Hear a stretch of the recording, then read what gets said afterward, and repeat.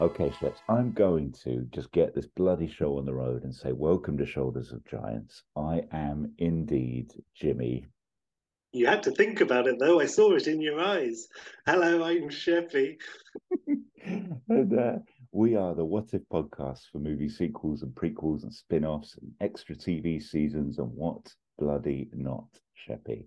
And Good grief. and today, I think we all want to know a little bit about Fools and Horses from you in a second, sir. But I Oh, have a that's what you couple did. of bits of admin no less to Oh, get through. I want to give a bit of a shout out to Dan Tromp from Britain, who's a Brosnan fan and has reached out and just given us a hello via the interweb, which is lovely of Dan. Thank you. hello, Dan. Thank you. And that was through shoulderspod.com. If you want to reach out to us, please just feel free to jump on our website or reach out through Insta or wherever you want to reach out to us from. We have had ships. I just wanted to let you know we're approaching our 2,500th download, which is lovely. So thank you for all the support, peeps.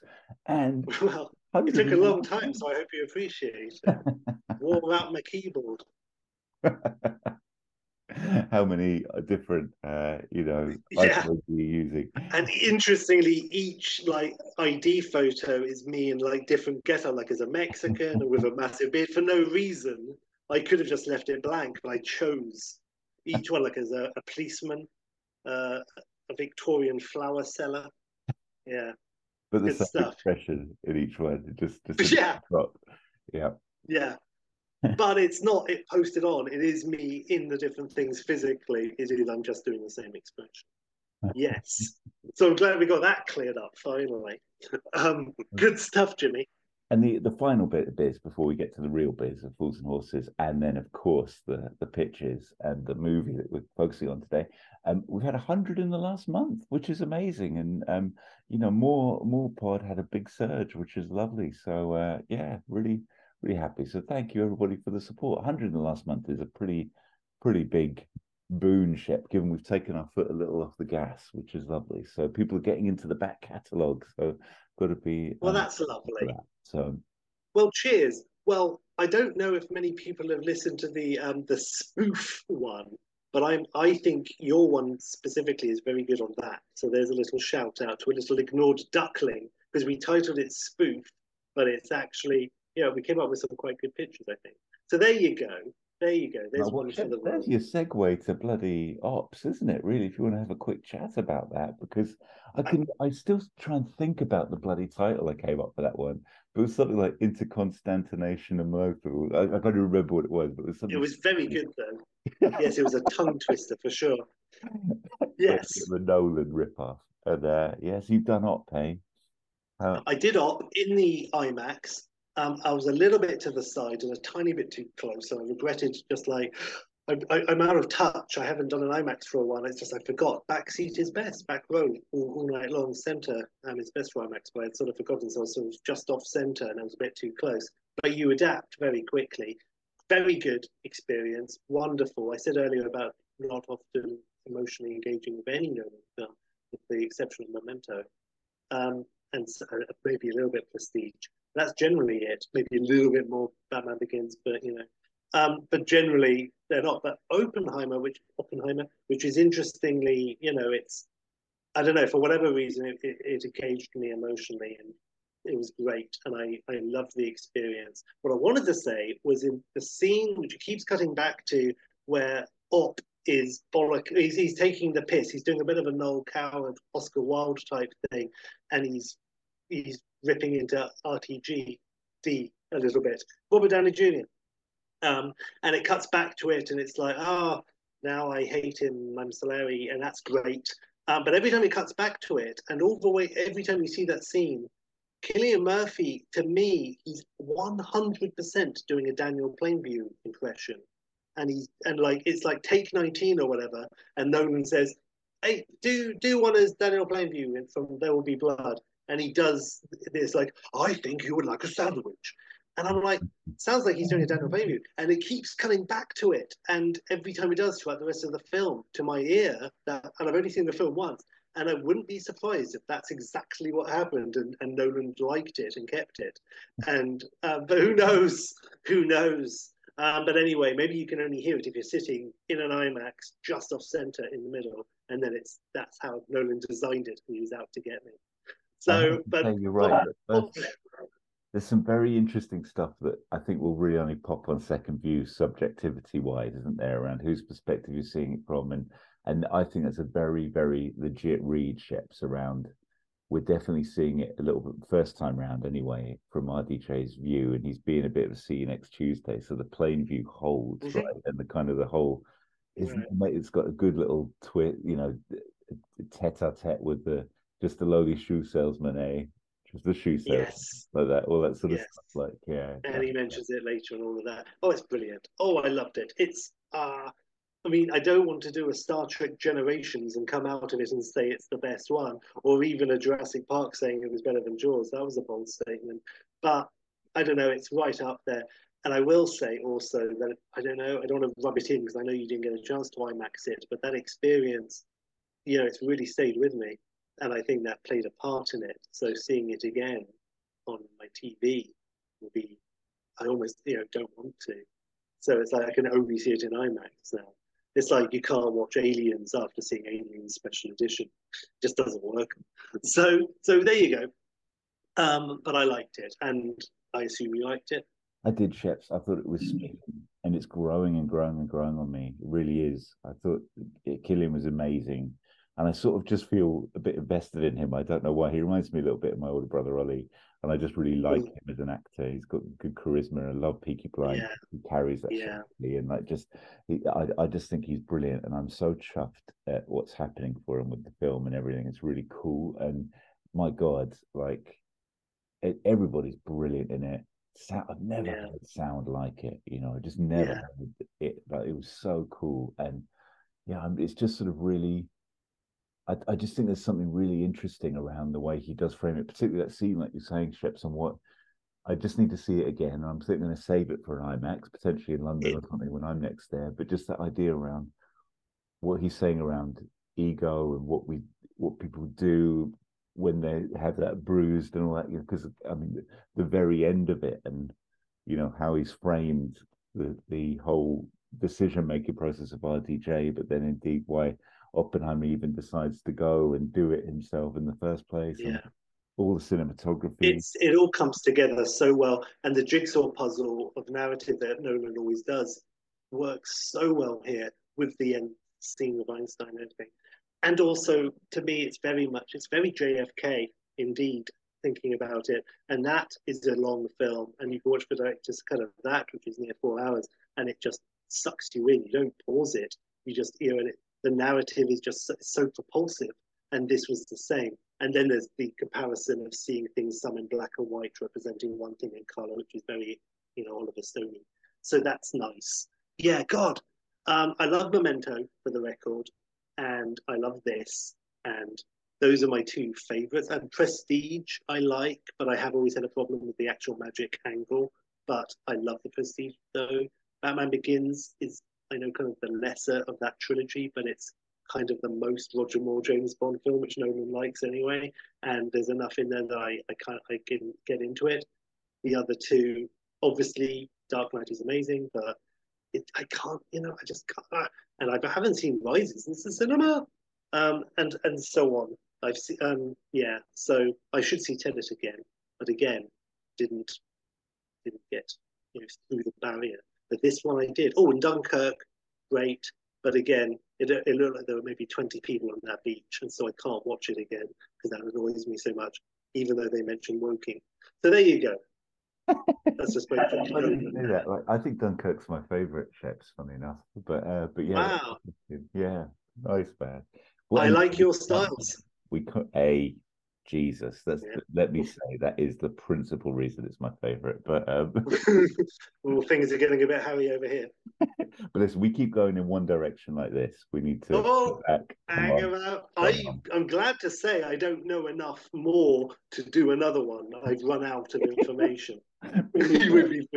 We've I'm reached a out of dead end. fun too. But I Yeah, know your that's good. pitch is going to have the X factor, Sheppy. Hey, You come see, I on. didn't even know he was Yeah. connected to that. So no, it's you. I'm a dead target. You're preaching to the graveyard. But okay, Well, that's all lovely. If we is now a good moment just to move Please, swiftly on, I can't wait. gallop on, if you will. Love it. So it's been a long road, Jimmy, and it's hard as hell. And I'll say this: so what we started only Frogs and Horses, and we've just watched all of them.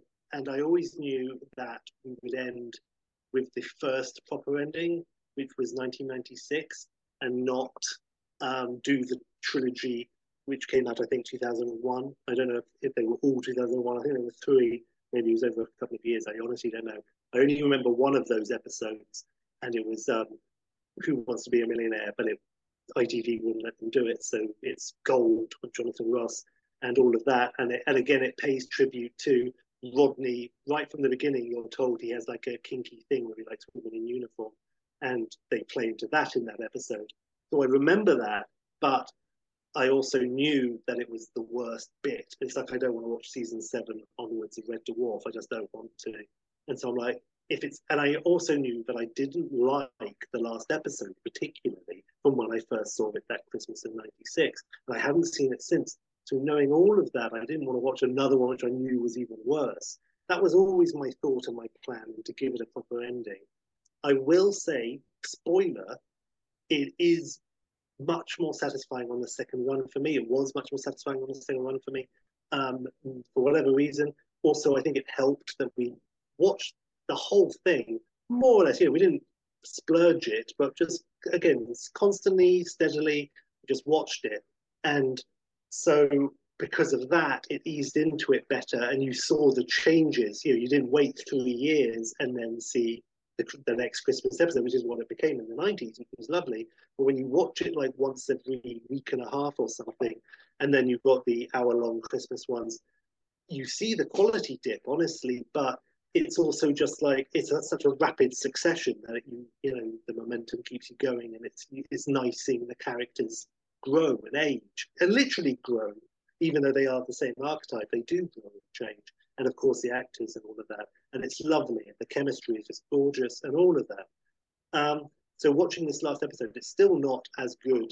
It is still on the downward slope, but it's very satisfying the ending, and I'm really glad they didn't win the lottery and the way they did it. The guy and I remembered this from the first viewing. It's Raquel's dad. He's an antiques dealer, and they've said for the last, because this all came out, it's the Heroes and Villains trilogy, and it was Christmas '96, and there was 3 which were an hour each, and the first one was Christmas Day, and then they were over the next few days, nights. And so the last one, jumping all over the place, but Raquel's dad has been talked about in the last 2, and even before that, there's a whole thing about Raquel hasn't been in touch with her parents because they disapproved of her being an actress. It's been like 10 years, and now she's like pregnant here at that point, and so she gets in touch with them. We never meet them, but in this very last episode, they finally meet Dell, and it's like everyone's like, "Oh no!" And of course, it's hilarity, and it is great. Anyway, the guy who plays Raquel's dad is the guy who plays Peter Gwilym in Tinker Tailor, and also he plays the Valeyard, who is the Dark Doctor in The Trial of the Time Lord. So good for him. So you're told about him, antique dealer, and then he's there and he sees the watch, and you see Sullivan's had the long game going on. It's really satisfying. And just when they find the watch earlier, and Rodney's like, I just wish something would happen because Cassandra's had a miscarriage. They really play into that. And he's like, I just want one good thing. Why can't one good thing come out of the blue? He's like, oh, don't be silly, you vodka. And then they get out the watch, and on a second viewing that watch is the key. And it's great. And so Raquel's dad turns up, and the chances, it's life's lottery, because he wasn't going to stay the night because they had dinner at the Nelson Mandela house. And they're going to drive home, but Dale's like, have more wine. He's like, oh, all right, can I leave the car? He goes, oh, not outside. You better put it in the garage. And there's this whole little sequence which means that he's going to have to go to the garage, and that's when he sees the watch. And it's lovely, and it's really well done, and great. And it's all that sort of, the beautiful randomness that's so possible. So that's nice. And the way they tell you how much money it is really clever. And Del Boy faints, and then they go back in and they find the higher number, and Rodney faints, and it's the same shot. And they both do the trigger looking into the space and being confused, where is he? Then looking down, and they both do it to each other. Like it's wonderful. And then it ends up being 4, and they think it's 400,000, and it's 4 million, and and it's great. It's really, but I will say, maybe it's 6 million. Yes, it's 4 million, and then you hear afterwards because they've both been carried out that the final price was 6 million, so it's 3 million each. But then it's like 3 million. Dell buys like a mansion in the countryside, and he buys Albert like a luxury yacht, and he buys a Rolls Royce, and he takes them all to Barbados on like a 5-star. So like even in 1996, I don't think you could do all of this for 3 million quid. I don't think you could even get the house for 3 million quid. So that's fun. I don't know why they couldn't have just said, 12 million. And people would have been like, fine, okay, whatever. So it's weird. But anyway, that's true. I will also say, as my idea of like my Shoulders of Giants pitch for if they did want to bring it back 4 or 5 years later, what they should have done is had it go back plot wise to the first season where it's very, very Curb Your Enthusiasm, and they try each time and they're trying to get like 500 quid or to sell these radios or whatever, but it's always for about 500 or 1,000, and when it's something like 10,000, that's like the big episode, and it's like fucking hell. And so if it's exactly like that, but like an hour long, and it's like, but it's the flip, so they're millionaires and they're in like Dubai or whatever with billionaires and oil sheiks and barons, and they're doing exactly the same shit, but for millions instead of thousands. And they're getting into scrapes, and it always ends with some sort of calamity. And and then they're looked down on in exactly the same way that Boise always looked down on them because they're billionaires and they're only millionaires. So it would totally work.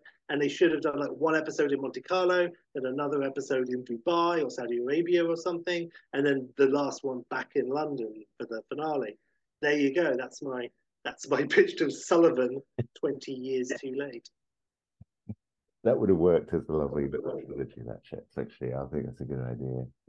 Instead And of the BBC could, things, isn't it? stump up a little bit of cash. They don't actually have to go to Saudi Arabia, but they could make it look better than BBC stuff. They could actually do something like they sent them to Miami, so they could do something like that. So anyway, I'll say that the first episode, by the way, I know I'm all over the place. The first is Heroes and Villains, and that's the classic one that everyone loves and remembers. It's is that the one with the whales one? And it's Del and Rodney, just like you and Eddie, dressed up as Batman and Robin, running through the streets of London, which was actually Bristol, because they filmed all the exterior in Bristol. So whenever you see in Only Fools and Horses them outside, it's Bristol. It's not Peckham at all, because it was cheaper. So there you go. So they're running through the streets, Batman and Robin.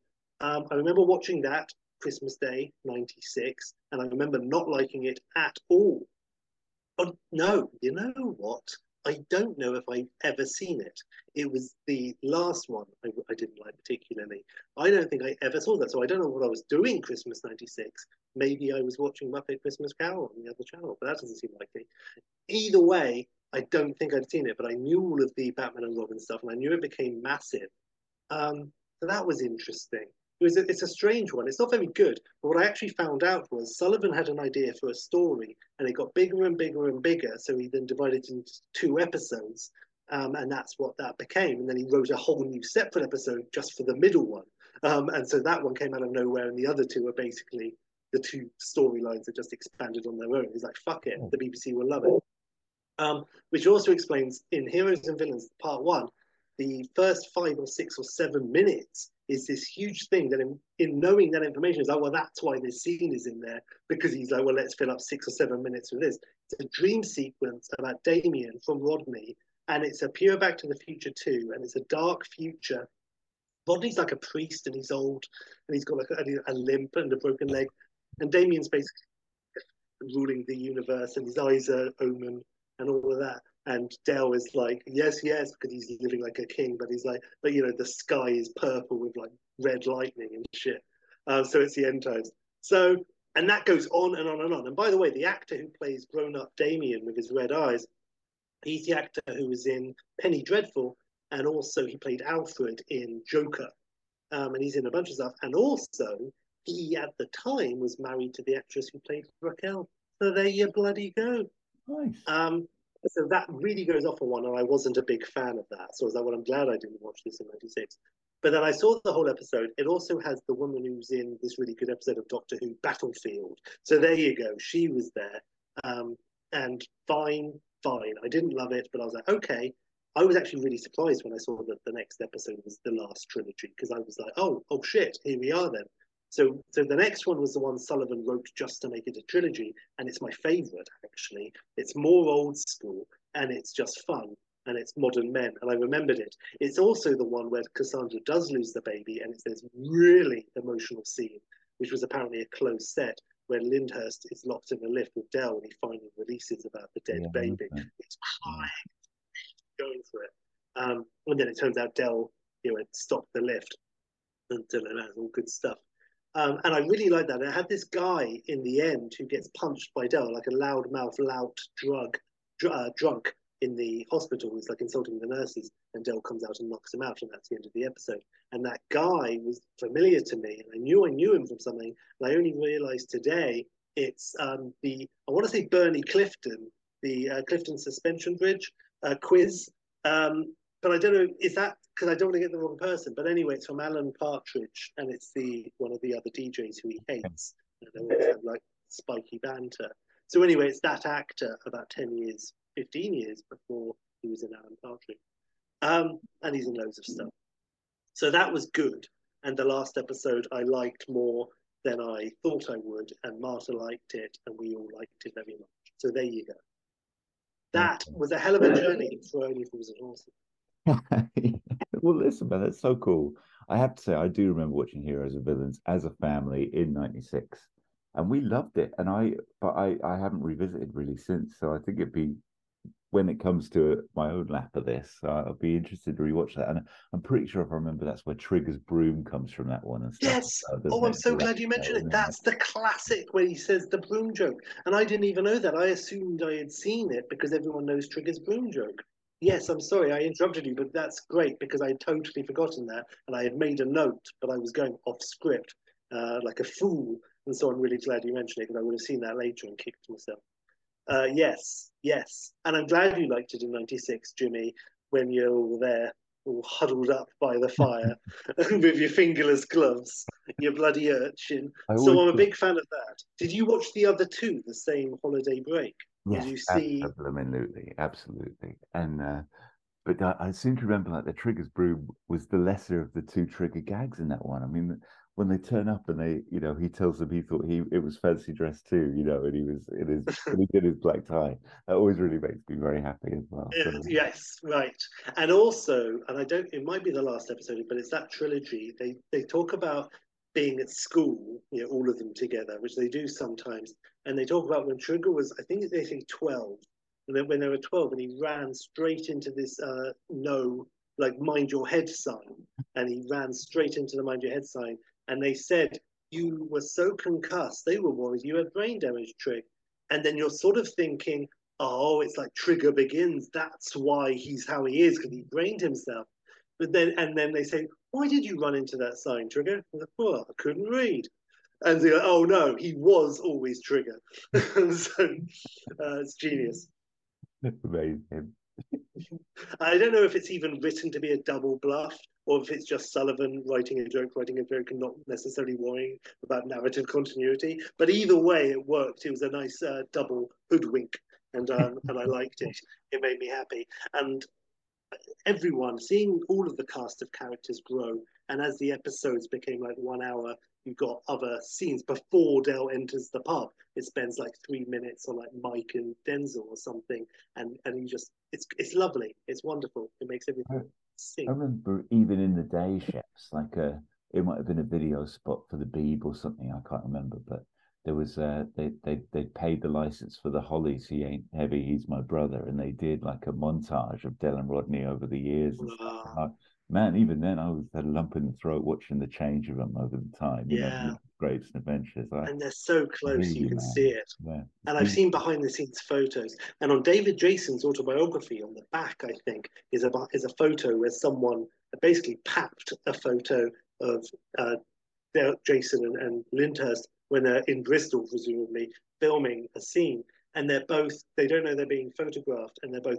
really laughing about something. It's such a nice photo. I looked for it online and I found a similar photo, but I don't. It's not exactly how I see it in my mind's eye. So I don't know if it was like a click, click, click, and it was a different click that I've seen, or if I just remember wrongly. But it was still them in the same location laughing. So there you go. So lovely, jubbly. Well, that's the That's bloody probably best full stop you could ever ask for. To the I think so. I think so. We just go home there.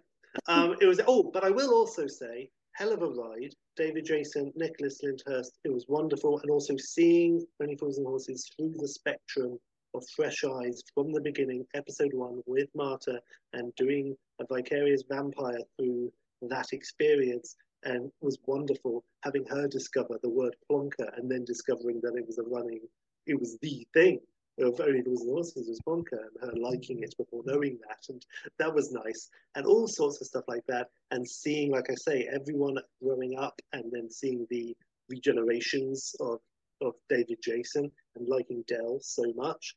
So we finished, and we watched the first few episodes of Open All Hours. So there you go. Oh my God. Wow. Yeah, And the off we go in again. my life. Barker. I got, wow, that's going to be huge. Yeah, yeah.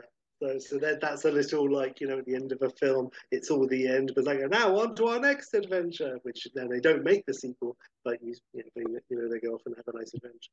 So there you are, lovely, jubbly again. I say, Jimmy, it was great, and it was nice going right then back and seeing Granville, which was amazing for Marta. She was like, "What a face!" So good stuff. And it occurs to me now, we're doing a lot of David Jason because in the past we have seen Danger Mouse. And I told her, you remember Danger Mouse? That's David Jason too. Ooh, and you remember Mr. Toad from that Wind in the Willows? That's him as well. So yeah, she's a Jason head. Didn't even know it. Who isn't, Sheps? Who isn't? Yeah, it's true. Um, all right, young man. Do you want to get to the meat of your pitch? I think we probably should. We bloody should. Lovely, lovely, lovely. So, Jimmy, we are going to do Krull today, which we didn't even say, but anyone can know this. So that's fine. Krull, 1983. I always knew that I was going to set this from basically the beginning. When you first told me about your ideas for this whole podcast, I knew, yeah, one of them is going to be Flash Gordon, one of them is going to be Krull. And here we are. Krull, 1983. Um, I saw it in the cinema. I have double checked and confirmed with both my siblings, and they both remember going to see it at the Cranley Cinema, 83, which means I would have been 5, because I assume it was a summer release. And I do remember walking back to the car, down by the little cricket green and all of that. So yeah, when it parked up that little lane, you know what I'm talking about. Okay. And watching that, I will also say as a quick note, I watched Crow at the cinema, and I continued to watch Crow on video, and I taped it off TV and watched it. And then at a certain point in the 2000s, I bought it on DVD, and watched it. And I think, yeah, I did the commentary. So, so I've never really left Crow. Maybe like 6 years here and there, but generally Crow's been a constant. Um, and when I was watching it with Marta for this podcast, we had actually seen it before, like about 4 years ago in Prague. But we were watching it, and at a certain point, I turned to her and said, this is a kid's film. She was like, no, it's not. I said, I saw this in the cinema when I was 5. She said, that's ridiculous. Because it suddenly occurred to me she was watching it as if it was a horror film. And I just wanted to let her know it is, you're not wrong, but this was a PG. She was like, it was a PG. What are you talking about? So that was nice because it's a fucking nasty film. What's your take? What's your history with Krull, Jimmy? Uh, I went on holiday to Cornwall. I'm thinking it's 84, 85, probably 85. It took a bit of time for things to happen. And two traumatic things happened to me on that holiday, Sheps. Hmm. One was that we were there for 2 weeks, and for 13 mornings, I was a spoiled little brat, and Vicky was ordering waffles. My sister Vicky, for listeners, every morning she got waffles and syrup. And first morning, I thought, oh, I don't know what waffles are. They're pretty gross. And then, sort of out of spite, I just didn't order waffles for the rest of the holiday. And then on the last morning, I finally ordered waffles and changed my life. And my mum has always referred to that as like the metaphor for everything. Whenever you put bungee jumping off, for God's sake, like remember the waffles, like Jesus, mother.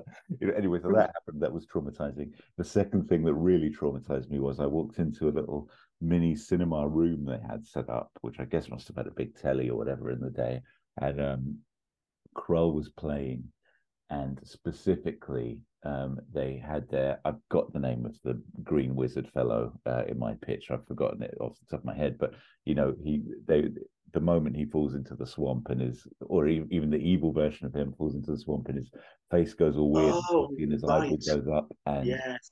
I would have been, I think, 7 or 8 years old, and holy crap, it was Yeah. bigger than Muller Ram, bigger than Jaws, bigger than it was just, oh my God, it blew my head off. I couldn't sleep for ages. I couldn't think about it. It was just, it traumatized me in a way that I don't think any other film ever has, honestly. Like, stay with me forever, ever. And then I was approaching that scene like from behind my fingertips, Yes. and of course it was fine, but yeah, it That's was, great. So wait, can I just to clarify to me that I was really thinking about Remember the Waffles because that's kind of changed my life as well.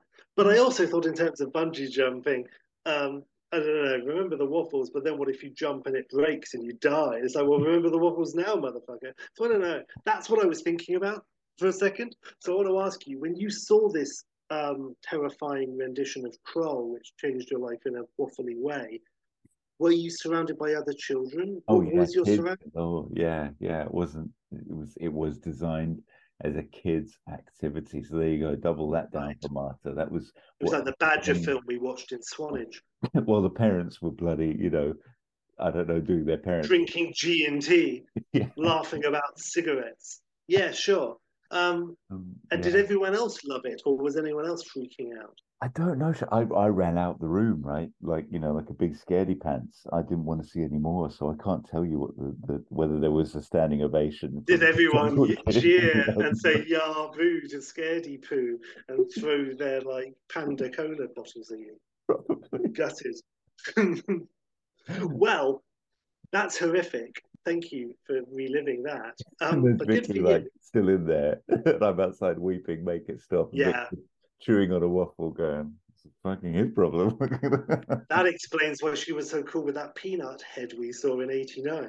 But Probably. I'll say, um, so what was your? When did you watch the entirety? Because I know we watched it together in Cranley, um, Yeah. and I would say we were probably I don't know what 10, 11, 12. Yeah, I reckon that was the last time I saw it, Sheps. So Yeah. did you see it before that? Like, did you see it in its entirety before we watched it in Cranley? I'm going to say no. I think that's you doing a little cheeky vicarious vampire thing, going, Jimmy, it's time to face your freaking eyeball, and just putting it on.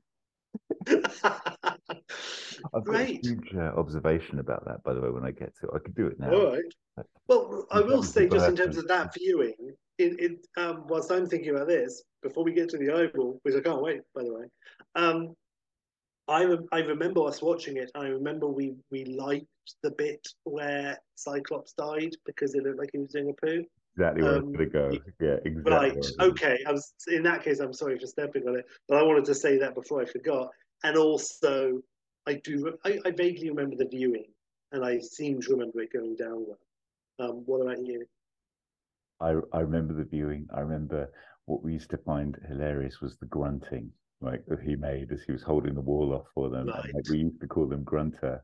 And then on this viewing, I couldn't detect a single grunt from Breslau, and it was quite Oh, mortifying. yeah. It was We gave bizarre. it. It's because we had the Emergency Secret Service moment in the same room, same TV, and that had Grunter, and so your mind just amalgamated and Brundleflied the two together.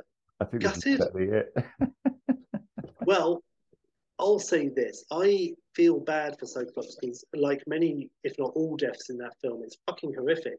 But I don't feel bad about us laughing because if it saved us from having nasty nightmares, well, poor old constipated one eye, then I'm all better for it.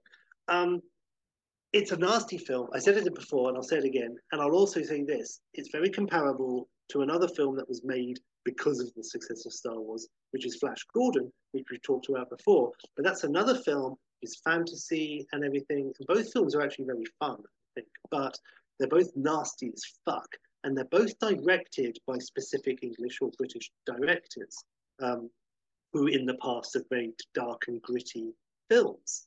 And then you've got John Boorman, who's Irish, who did Excalibur after doing Point Blank, for example. If he hadn't have done Excalibur, which kind of counts, it's slightly different affair, but if he hadn't have done that, he would have directed my Krull too, by the way. But I couldn't because he'd done Excalibur. But I wanted like a director who did like a gritty English thing, which is a really weird choice for like a big. And it's true. And also, it is nasty. It's needlessly nasty. It's horrible. Like the fucking, I forgot what they're called, but the nasty cunty stormtrooper things who are horrible anyway. But then when you apparently kill them, they go, "Ah!" and their face cracks open. And this fucking slug thing screeches at you and burrows off into the earth with this sort of flappy jellyfish tail. It's absolutely horrible. Where do they go? I didn't even answer that. I can't open that Pandora's box. I left that well alone. Okay. Absolutely And horrible. I was gonna. That's one of my little bullets as well for you, Sheppy, today on the viewing I did. But I want to give you probably one of the biggest confessions I've ever given you in my entire life. But on the basis of old weird sound sluggy face thing, with that and the Daleks, let's be honest, have kind of got weird sluggies in them too, right? I'm not sure Yeah, I that's true. realized until I don't know. I wasn't close watching when I was a kid, right? Let's just say until maybe the Force, not the Force Awakens, but let's just say my 20s. I didn't realize that stormtroopers were human beings for a long time Right. in Star Wars. I didn't realize You thought they were just like robots, like with sluggy C3PO and things shit. in them. Yeah, like maybe. You know what I mean? I don't Or know. with sluggy things, maybe. Yeah, well, you know what? I mean, I will say your 20s is a bit much. That's a bit embarrassing. But all in all, fair play. When you saw Phantom Menace, then were you like, finally, Roger, Roger, my dreams have come true? It's like flying R2 in Attack of the Clones. Um, Fair play, Jimmy. Fair play. That is a hell of a stonker, but fair. And I'm glad they are human, as it were, and not fucking Tamara Morrison under there. That was really annoying. Um, yeah. So tell me about the eyeball. Was that the Oh no, Cyclops? the eyeball was a thing. It was just horrifying. The Cyclops thing was just about our man grunting in the wall and realizing Right. he didn't grunt after all, and that was Right. huge for me. I have a page of notes here, Sheps, whenever you're ready for it on the viewing. And it might take Let's. us through Yeah. the movie broadly and think of things as we want to talk about them or yeah. But Well, tell me about this eyeball thing, and I guess I'll just say something off random, and then yes, then let's go through the notes. Absolutely. well the eyeball thing is just that that fake wizard, which I think is a brilliant seer. It's the Yeah. seer, isn't it? Right. When he sinks into the swamp and basically Yeah. his face just decomposes and like Yeah. his eyeball goes all big and like it just Yeah. I just couldn't deal with that vision. It was so real Right. and visceral and made me scared for my eyeballs. I don't know what to say. Yeah. It got into It's something. like they watched Clytus's death in Flash Gordon and said, right, let's see if we can top that. It is horrific. Also, when Fake Seer kills Seer, Yeah. um, you see his hand and it morphs and goes really horrible with these really long talons. And then he kind of, you see a big close up of his face and he plunges his hand forward and you see a big close up of Evil Seer snarling and you see a big close up of real Seer reacting and then kind of looking very much in pain and he's kind of being shaken or shook within this big close up of his face. You can't really see what's happening, and you see a big close up of Evil Seer, and he's sort of shaking, doing something, and you never see like a big two shot or wide shot where you actually see what's going on, which is actually, of course, much more horrific. He's like, what the fuck is he doing to kill him? And what I assume is because he's got these huge talons on his hand, he's plunged his hand like through the guy's back, and he's gripping hold of his spine, and he's shaking him like a Ooh. fucking rattle. That's my assumption. Everything is pointing to at least he stuck his hand through his back like a sort of a pointy 5-star spear.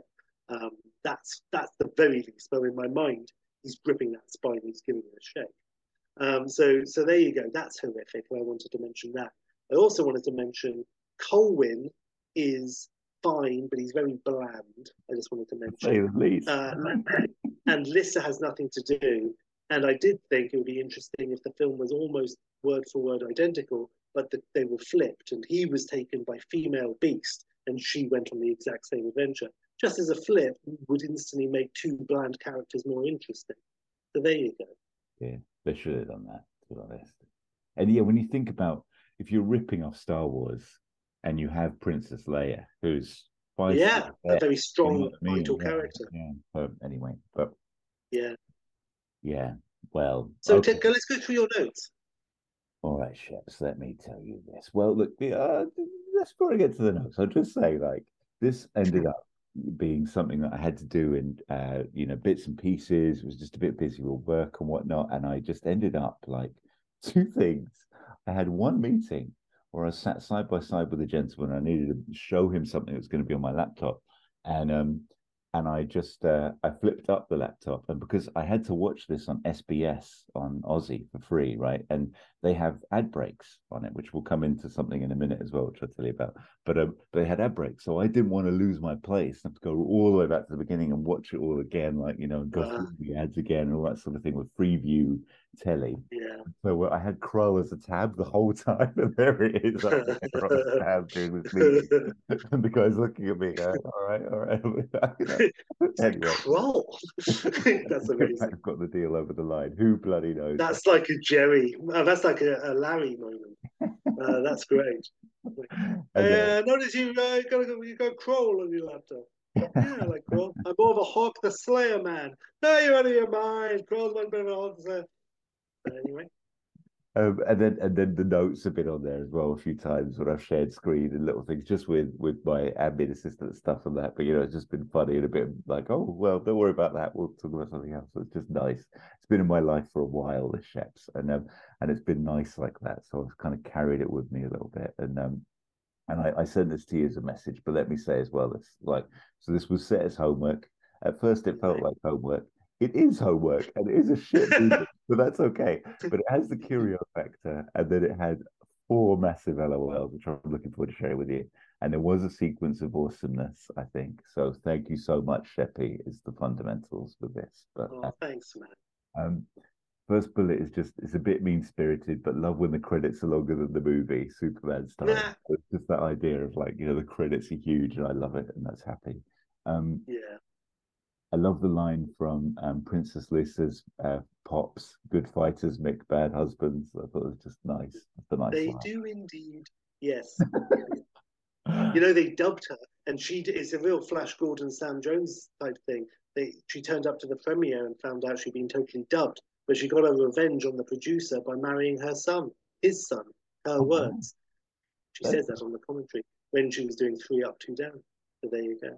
that's amazing. Well, I have acknowledged that. And what I've done with the sequel ships, I think you're good. Um, um, what a character! So much more than an Obi-Wan surrogate. I said the first thing we see is he steals a necklace off Colwyn's dad and doesn't even close his eyes. Doesn't even close the king's eyes. He's lying there dead. I thought it was amazing. Um, it really does move at the beginning. I said, could it be so quick without Star Wars in the past? It was just a little. These are all little Bon Mott's throwaways, Jeff. No, please. So I literally, because I had it on my lappy, I was watching on SBS. I was able to pause SBS, write a note, Nice. pause, write a note. So I put like Neeson bringing some ice. I mean, Liam Neeson in it is ridiculous. We haven't even really mentioned him. But Liam Neeson bringing some Iceman energy to start with as Keegan before switching midway through the film and becoming the ladies' man. I thought it was an extraordinary character change. Anyway, I thought, of course he's the gay character, but it doesn't matter. Okay, here we go.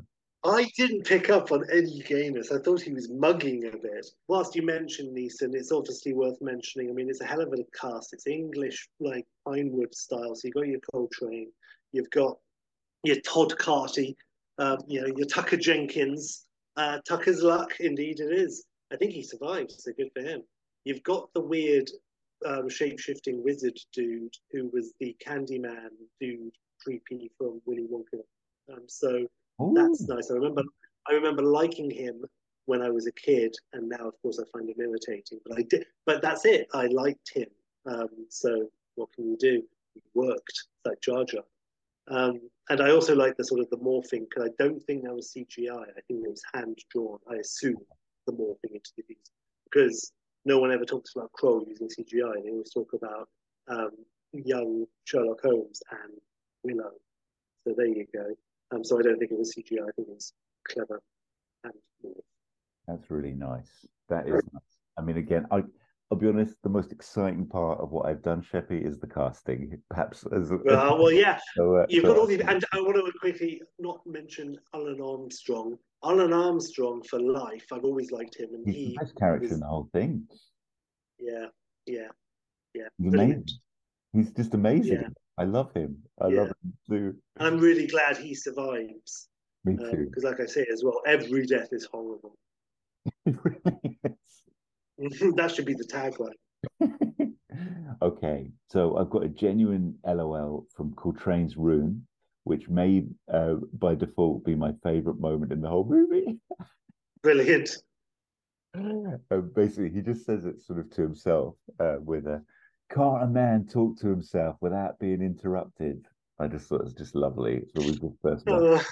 It's actually an Nice. extraordinary line. It's an Eye of the Duck line, and you know what? His voice was dubbed as well by Michael Elf No way. by Michael Elf Wow. of Three Up, Two Down as well. Oh Holy, my God. I was going to say Boone, but you're absolutely right. What was all that about? Do you think he dubbed Lissa as well? Um, Good on Elphick. Wow, that's amazing, actually. I also, once we talk about Coltrane in this film, 2 years before European Vacation, um, when he dies, it's a really affecting moment, actually. Well, I should also say this film is directed by Peter Yates, who directed Bullet. So that's what I'm talking about in terms of, amazing, really, when you think about it. Like, how did he get the gig? Um, but when he dies, he says a nice line, another good line, and he's like something like it's been a good journey, finish it, and then he dies, and he says it's been a good journey, and then there's like a blast nearby where because the Nazi things are shooting, and Colwyn looks away for a second, only for a second, but in that second he misses the last thing Coltrane says, and then Coltrane starts forward and dies. So then when he looks back, he's dead and he's missed the last moment of the cool last thing. And it's the same thing. In with Hell and High Water, this Tyler Sheridan film, which is really good. Um, Someone dies in that in the same way, and it's cool. So there you go. So I wanted to shout out once I remembered about good old that's great. Coltrane. It's got lovely little throwaways like that, isn't it? This movie, it's nice. Yeah, Then I've just gone best supporting actor goes to Breslau. Holy shit. I mean, yeah, Cycle, the acting with the lips, they can yeah, everything. Friendship, courage, I've just put like, and that everything is yeah. Grim underlined. determination when he Oh, runs after the swamp spews up the Dead Sea. And oh, there's that really cool cut where you don't see him start to run. You see that, and then you see Colwyn after, and it cuts, and he's just tearing through the swamp. Yeah, good for him. I bet he couldn't see anything, by the way, so that was impressive. and Breslau, like carry on. Yeah, It's what a okay. twist! Okay. It's so random. And yes, I had a little bit of fun with casting as well because it is. It's so random, and it's like when Elmo from Brushstrokes pops up in Robin Hood, Prince of Thieves. It's just like a joyous moment where only in a certain period of time in England you're watching that at the cinema. I'm sure in Cranley Cinema, I'm sure everyone laughed when they saw that Elmo was on the big screen. So so there you go. Yes, it's there's a lot of that in Krull. And some of it is retrospective. Like I mean, well, like Neeson, who had been in stuff, but including Excalibur, talking of Foreman. But and Robbie Coltrane had been on TV and had been in The Young Ones, for example, and popped up. So it's possible you'd be like, isn't that the guy from The Young Ones? And comic strip, I think, had started by that point. I think. So anyway, he wasn't unknown. So it would have been nice. And of course, Tucker Jenkins is probably the key. People of a certain age, like 10-year-old boys watching fans of Grange Hill, will be like, fucking hell. Yeah, so that's huge. I was too young to appreciate that myself at the time. But yes. Um, so wonderful, good old Breslin, and also, or quick question. So you're told that you're told you can see your own death, right? So you can see your own death, and that's their curse. Now, the way I always, without even second thinking about it or second guessing it, I always, my whole life, assumed the way I saw it was that he was destined to stay on that hill with, where he goes, this is my time, I must stay here. And he always knew that on that hill he would die. But then he's like, I'm not leaving my friends to die. And he gets the horse and he gallops with fire over there. And then he dies. And he has such a horrible death because it's kind of like a final destination. It's the universe balancing out like, oh, well, you were going to have a really peaceful death on the hilltop as the sun went down, but fine, okay, you want to do it like this, then you're going to die like that. And that's the universe just being like, well, that's the balance then, isn't it? And that, even as a 5-year-old, on some level, that's how I always saw it. But I don't know. Watching it this time, I'm like, what am I basing that on? Did he did he know that he was going to get crushed in horrible death and he was doing a Jesus and he stayed on the hill as a coward? But there's no hint of that. So I don't know. Any thoughts? No thoughts, Sheppy. I like the first one better though. I like the Fernal Yeah. Death Fun Destination of it all. That's better for me. Yeah, but I don't. Yeah, yeah. I want him to be purer than pure and like not a coward. Right. Another quick observation, not just whilst we're going off on one, is Krull's interesting because it is fantasy 100%, but the beast is an alien, we're told, and we're shown 100%. We're told he's a fucking alien, and it's got these slayers, or I think, or whatever, and they've got their swords, and everyone's got swords, and everyone's got horses, but they've also got lasers. Now, I'm sure from a Hollywood point of view, it's like, we gotta have lasers, the kids love lasers. But even so, just from the artistic point of view, you're like, yeah, it's a nice merging. But the world of Krull, and I was thinking about this for my sequel, like, there's no real machines, and I was trying to remember that. And that helps stay away from any sort of sci-fi stuff. But mine does. Like, yeah. Anyway, so that's another Like that, little thing. Shed. That was actually going to be the next bullet as well. But before we even do that, because I just wanted to say to you, I completely agree with you on the alieny sort of vibe of it all. And obviously there's so many influences on this movie, but I would tell you my influences for mine, just as a little tease. I've cited it as obviously a Star Wars Robin Hood, and then you've got like Terminator for me, and Oh, Thundercats, and Predator. wow. Good grief. Well, we're going to speed this up because I can't wait to hear that fucker. but That's amazing. But my next bullet was going to be: is it better without laser beams, but still the glaive as a straight medieval battle? And I said it really does have edgy Robin Hood flim vibes, and that's not just the sock shoved down Marshall's tights. Ho ho! That's a real Jimmy age 13 comment. But anyway, never mind. Now here we These go. slayers are horrible and a genuine threat, Oh, and they're hard to kill, and they're really brutal and very strong. And it's like, it's to kill one is a major victory. So they're the opposite of stormtroopers in that respect, which I like.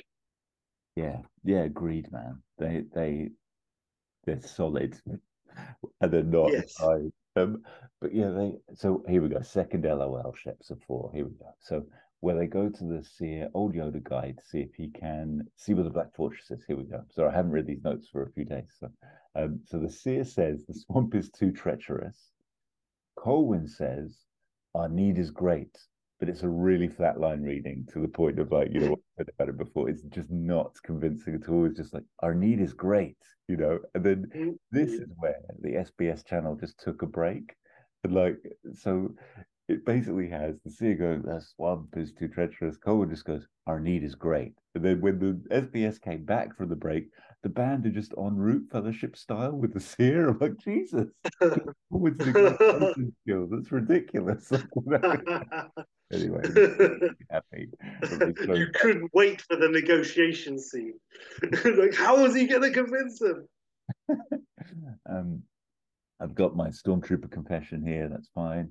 Um, Discussing wishes. Okay. So the wish from Titch is to have just one puppy. If you just had one wish, and Ergo, your man that you loved as a kid, Sheps, and now things annoying. Ergo's like, that's a stupid wish. And you, Cyclops, what would you wish for? And Cyclops goes with ignorance. And I'm like, holy shit, man. Another shout out to Breslaw. Got shivers there. Yeah, So throwaway. This was amazing. yeah, The first swamp death, very, very effective, you know. So anyway, just yes. call it out. The swamp sequence itself, amazing. Amazing. Like it's just an electric. That's my awesome bit, Chefs. I think the whole swamp Mm. set piece is It great. doesn't look cheap. You can No, see a set, obviously, but it doesn't look cheap. It's a good production. It's got good value. I feel that too, man. And it feels, yeah. Oh, it always scared me of swamps, to be honest, as well. Four stars at least I'm going with the swamp bit. Of course, Yeah. the movies Well, that a never-ending story. I mean, for God's sake, with the horse. Oh God, man. Anyway, um, Ajax for life, bro. it's Colwyn's shining hour for me. Like it's when he's in his best form and he's being very, very heroic. I put, and I just had the third LOL though in the swamp sequences. You've got the sort of the red shirt character who's sinking, and then they do that amazing sort of, Yeah, hold your hands and the climb. chain. Yeah. Colwyn's at the tip of the chain, which is amazing, and then the red shirt sinks and it's really like, shit, man, that's bad. And then his hand does this crazy Oh, horror pop up and then down again. That yeah. really made me laugh out loud. It's so I'll say this. That really freaked Marta out. She was really invested in Red Shirt. By the way, I had someone in my script called Red Shirt, and I only changed his name today. But Red Shirt, when he went down, when that it was so horrific anyway, just the hand coming up for a second, knowing that from his perspective, you know your hand is in the air for a second, then it goes back down. And it's like it's sort of sadistic on the part of the universe. And so whilst you were guffawing, Marta was weeping for the loss of humanity. So there you go, spectrum, son, spectrum. what does that say about me? I don't No, know. I love it. I love both. I agree with both, and it is funny. It's like and horrific, absolutely, yes, and very well done, played to the hilt. I found myself really falling into the movie and falling in love with it a bit at that moment with the wizard, like the whole bit with the nails, like you're saying, shaking the spine and all that, and the transfer and everything. And I said as well, like sets are good, but they still you feel the sets, even though they're high quality sets. And I just feel like it does make you realize and appreciate the huge character New Zealand played in Lord of the Rings, like and how that really makes the difference almost, maybe. I don't know. But Yes, I put it lends sound, itself beyond. Well, yeah, totes, man. And then the sound design, I put 5-star sound, man. Good old Horner, good old life. Like it's oh really good, well. isn't it? It's really good. If Like we're mentioning Horner in terms of soundtrack, I'll say, and I've mentioned this before on the pod. Um, there are like maybe 5 songs that are on like a shuffle in my mind, which will pop up every now and again. And one of them is the theme to Krull. Um, I've got 2 Horners on that shuffle because I've got the Rocketeer as well. I've got 2 Goldsmiths with Ghost in the Darkness and Star Trek First Contact, if you have to know. So the Krull theme is always on my mind, and when it pops up, I bloody love it. And it's Horner, so it's very reminiscent of other ones he's done, like Star Trek 2 and Aliens, but it's great. I like it very much. it's beautiful, it's lovely, and it's great. And then I've got it's like Neeson and Coltrane are in a totally different movie. Neeson especially Nah, so relaxed. That's what I put there. yeah. Looking back on the wishes, I had a genuine lump in the throat when Ergo transformed into a puppy. Possibly the most heartwarming thing I've ever seen on celluloid is what I put here. But Ergo becoming a puppy was very happy.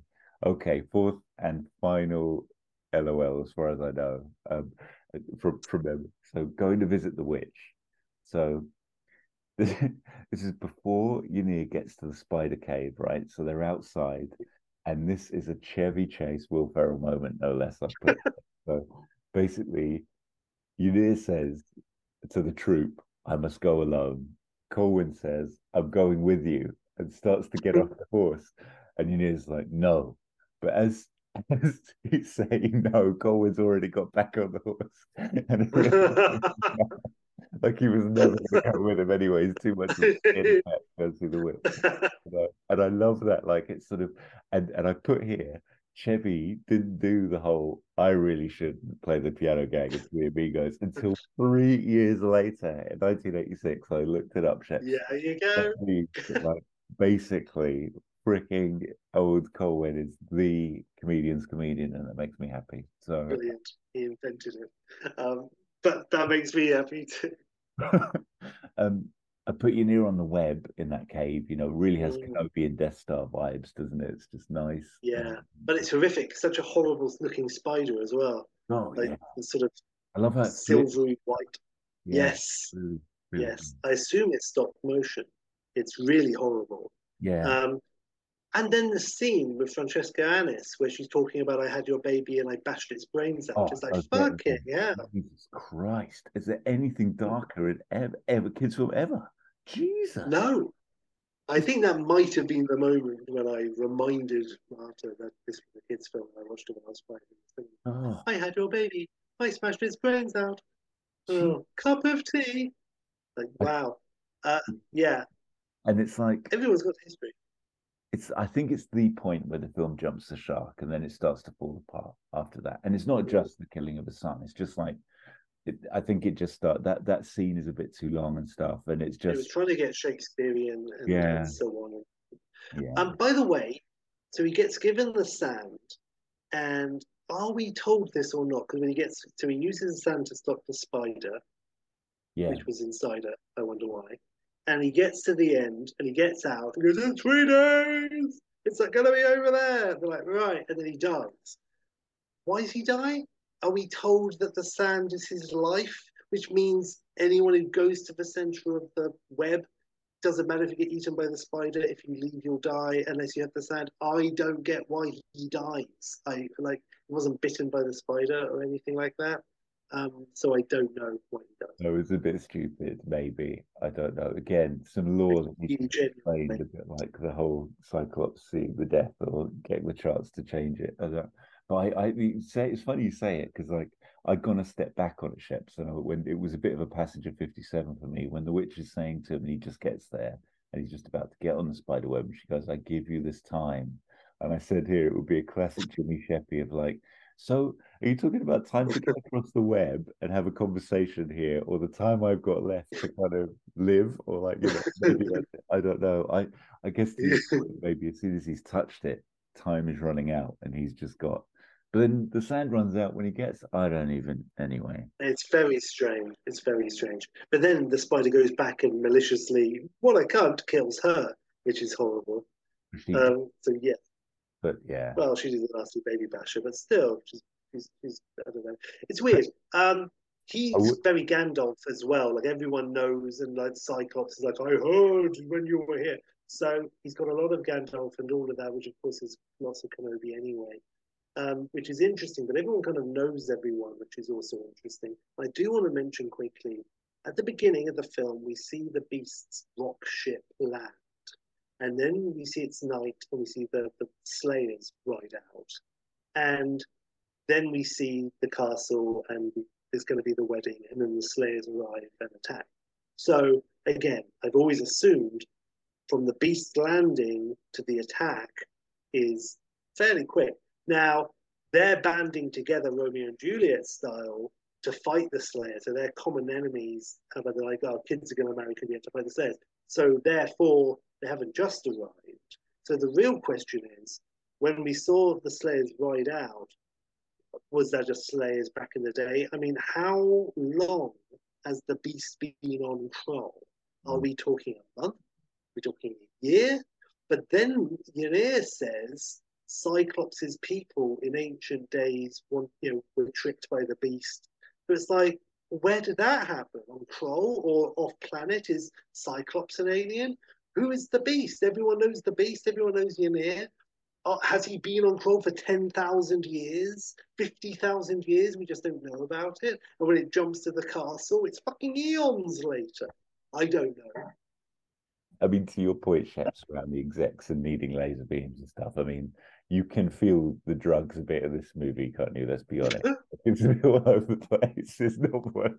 It doesn't hold up to a lot of scrutiny. It's weird stuff. I did try and explain some of it retroactively, but we'll see how that holds up. Wow. Was there any other bullet point, Jimmy? Just a few. I promise to get this over No, soon. no, no, no, no. I'm not trying to rush. I just need to whet my appetite. So I've just got the second and final shout out to SBS Australia for the ad gaps again, because he returns, as he said, and he dies, and they establish the fortress is 1,000 leagues from here, and then they just say there's time if we move quickly, and then there's just an ad break at that point for SBS, and then it's basically back, and then they're kind of okay, like they've got the whole. Anyway, but I love the line "each to his fate." I think that's tagline for poster material, isn't it? Gravitas Oh, galore. nice. And I put didn't count one grunt from Cyclops, and then Mm. I just thought when they go to rescue the princess, she's in her little white bubbly thing, whatever it is, and the glaive is cutting through to the princess, and she starts to smile. And I thought, how does she Uh, know that she's never met the yeah, glaive before? yeah, Anyway. right.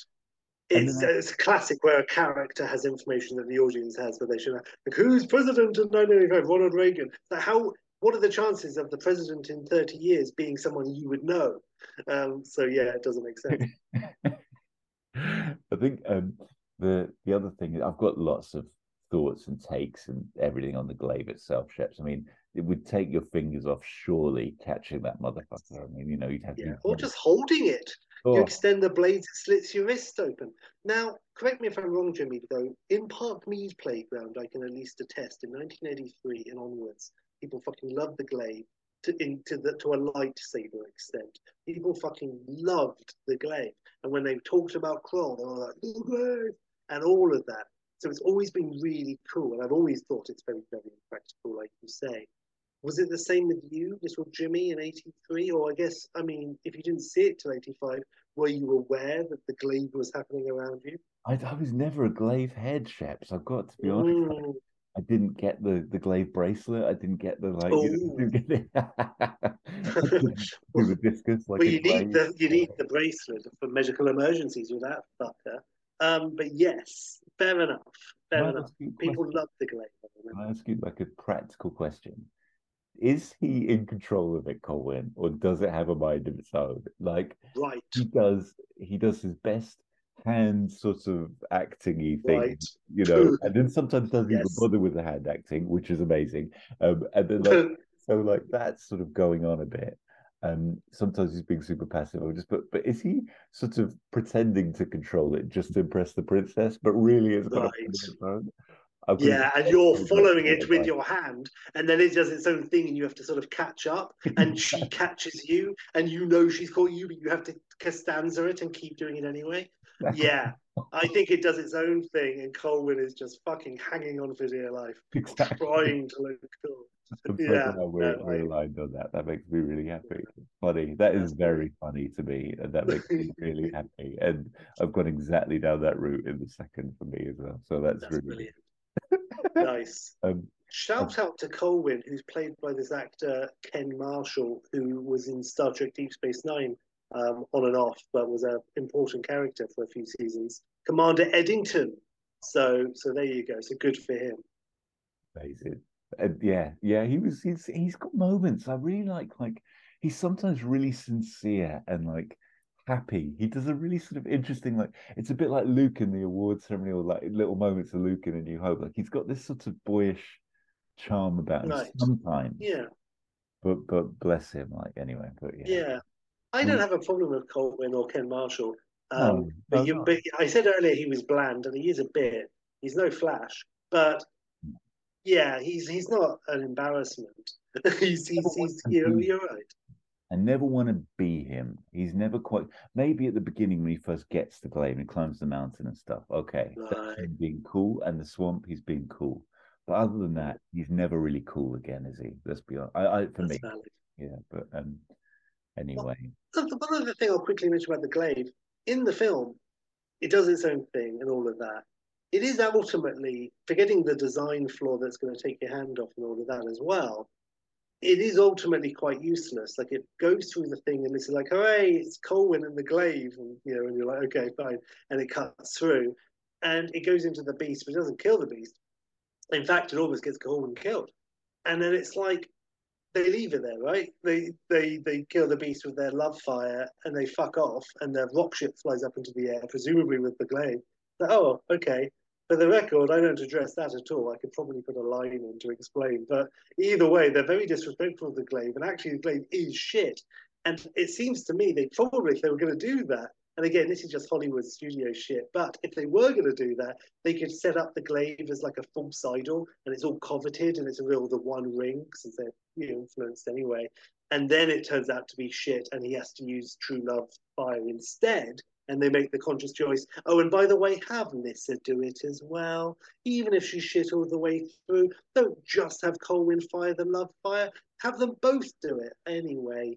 Never mind. That would have been better. That's my point about the glaive. I still love it, and I am still Team Glaive, and I am a glaive head. But it is worth saying it is useless.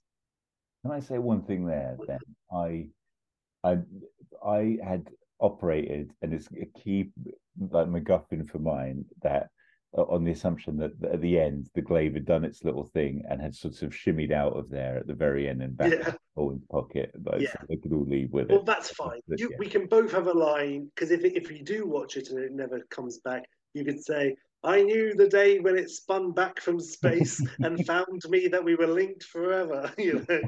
So that's fine. We're fine. That's okay. um, I've only got two more things to say. One is just a decent baddie jump scare at the end to Yeah, Martha's you know whole it's going to happen, but yeah, it's great. nice. And we've done it actually already, but Alan Armstrong's Torkel is by some distance my Yeah. favorite character, so that's nice. And yeah, Yes. and The guy who gets skewered when they're lying in the Indiana Jones room at the end and the spikes come out and he gets it really, yeah, really that's slowly good. through his belly. Yeah, that's a good That's one. horrific. And every time someone gets stabbed, you really, and it's great acting, it's like you really push that blade in. It's real, a lot of resistance, and you get it in, it's shaking, the handle shaking, and it's horrible into the bellies. It's like Braveheart. It's not just like pow. And again, it's just like a nice touch. So good old. Makes me very happy. Now, Sheps, I'm going to do a world first for me, if you'll permit me and indulge me. Yes. I had one other little tiny idea for a pitch that I wanted to just give you a paragraph of. Is that all Oh right to God, just yes. do that? Like, Please, God. Well, how? What a marketing hypocrite I it. would be if I said no. That's not all right, actually. Well, After the fiascos I've put you through. no fiascos. But this is your call, it's your pitch. But I don't want to like go first and gazump anything. I'm just or tread anything. But it's just a small thing that occurred to me that No, could be you quite must. cool as an idea. And like so this is just a paragraph of it, right? So one idea for a sequel would be to have a very, very grounded, earthy, right now, Liam Neeson, like 2023, Liam Neeson vehicle called Beast, right? And in this, he's battling a mythical wolf creature, a bit like he did a wolf one, didn't he, as well? But anyway, and it's a bit Yeah, of oh yeah, the wolf one. It's called the wolf one, I think. and then Punch a wolf. punch a bloody wolf. He's got very special skills and very special fangs. Anyway, so particular skills. See if you're going to do a stupid quote, Jimmy, get it right. Anyway, Yeah. um, so anyway, he's battling a mythical wolf creature. That's it. It's basically the plot of it, Predator style, and he's protecting his Nice. village. Character over the course of the movie is never referred to by name until the wolf is finally defeated. Man versus beast, brutal tussle in the woods that reveals that the beast was linked to a bigger beast. And Neeson, battered and bruised, tells his wife he must warn the king. And his wife understands and gives it the old safe ride, Keegan. And we hear his name. And as he gallops off on his horse, we then get flashbacks in the last fifth of the movie to a perfectly de aged Keegan waking, almost fatally injured on the Krull set, hauling himself up and surviving the end of Krull after all. Keegan arrives at the palace, and we have an aged Ken and an aged Lizette as he delivers the news, and the whole thing has been a split style sequel to Krull. Yes, And I thought that would be quite a cool way to go these days. Like, that's so great. yeah. Oh, that's a tasty, meaty morsel. Yes, please. Yeah, That yeah, was I just a love it. little Jimmy throwaway. Thank you for that, Jimmy. Yes, 1,000 times yes. Yes, please. I actually have a few notes, which I think I've said, but I'm just going to go through mine if that's okay about the film. Um, for the record, by the way, I mentioned is it 10,000 years or 1 week or whatever. In my sequel, the canon in this universe is the beast had been on Krull for about a year. And in that time, the warring families were forced to join and all of that sort of stuff. Oh, and also it was the beast's breed, his like species or family, who tricked the Cyclops, not this specific beast. So there you go. So that's that. And the Cyclops do come from beyond the stars, and lots of people come from beyond the stars. And space travel is not weird. They're all aware of it. You know, when the beast arrived, they were like, "What the fuck?" They were like, "Oh no, it's one of those fucking aliens." So there you go. And also an observation of life I've written. There are no famous Jedi, only famous wizards. You don't hear people going on about Obi-Wan. Everyone's forgotten about him after a few years. Gandalf, for one, people talk about. He's legend. Ynir, for another. In Ynir, out the other. In the Oh my first film, God. oh yeah, I know. Sorry about that. I did. That was off the cuff, if you can believe that. Um, oh yeah, no, yeah. Ba, ba, ba, ba, ba, ba, ba, ba. Um, okay, yes, and that's fine. I was talking. Yeah, I like the fact. Yeah, just the other thing, fantasy, sci-fi, kind of like system together. It works. Um, oh, and by the way, I'm really glad I did rewatch it because I knew the voiceover at the beginning and end was like they will rule the planet and their children will rule the galaxy. And I remember as a kid always being like, "What the fuck does that mean?" So I guess I've answered my own question actually now. But I always thought they're children. So when I came up with the first seed of my sequel, I thought children. And then when I watched it, it was Sun will rule the galaxy. Although of course it has to be Sun, because why? Because Lyssa didn't do anything. So I had to sort of do a very very tiny jig. But I'm glad I found out about that because that's a different. And by the way, I was going to call my sequel Children of Krull, but it's already got enough Dune ripoffs, so I didn't.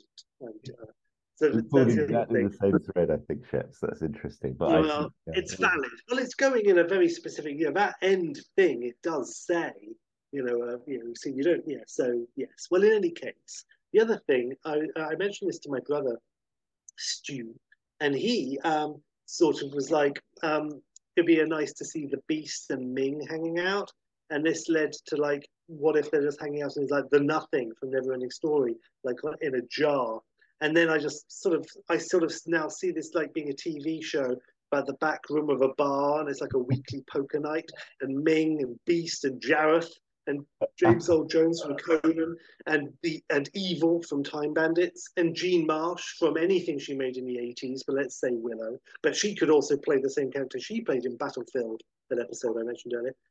All these and more, playing cards, telling a story of what happened to them that week.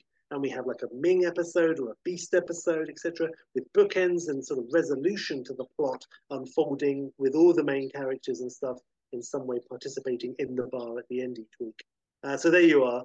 So there's like a little extra thing as well, which is tasty and happy and that's hooray for amazing. Oh, life. Yeah, it's good stuff. Good stuff. And you can think of like all of those characters from all the 80s fantasies, all like kind of hanging out. Yeah, that's nice stuff. Love it. So with no further ado, approaching the 2 hour mark so far. So we're doing well. We're doing well. Come on, Shall we get to the pictures, me old sailor? let's do it. Let's do it, Sheps. Hey, one other thing I just want to mention, which I wrote down here. This first film, Krull, it's the Avengers of the Universe. You got Qui-Gon, you got Hagrid, you got Commander Eddington, you got Lady Jessica, you got George Kovich, which is Pigeons Like Diseases Work from Wild at Heart, good old Freddie Jones. Got Mr. Havez from Mummy Returns. You got Gort the Giant from Hawk the Slayer, which, by the way, is Breslov. He was also in Hawk the Slayer as Gort the Giant. And fucking Tucker Jenkins. And Angie from Three Up, Two Down. It's amazing. It's amazing. And you could swap out Hagrid for Cracker, Qui-Gon for Schindler. I'm all for it. Go for it. So I'm a big fan. A big fan. Nice, Sheps. Well, look, come on then. Let's return to Krull All via the right. medium of Sheppy's Word document. Lovely. All right. Good stuff. Good stuff. All right. Lovely. Um, so this is, by the way, 1989.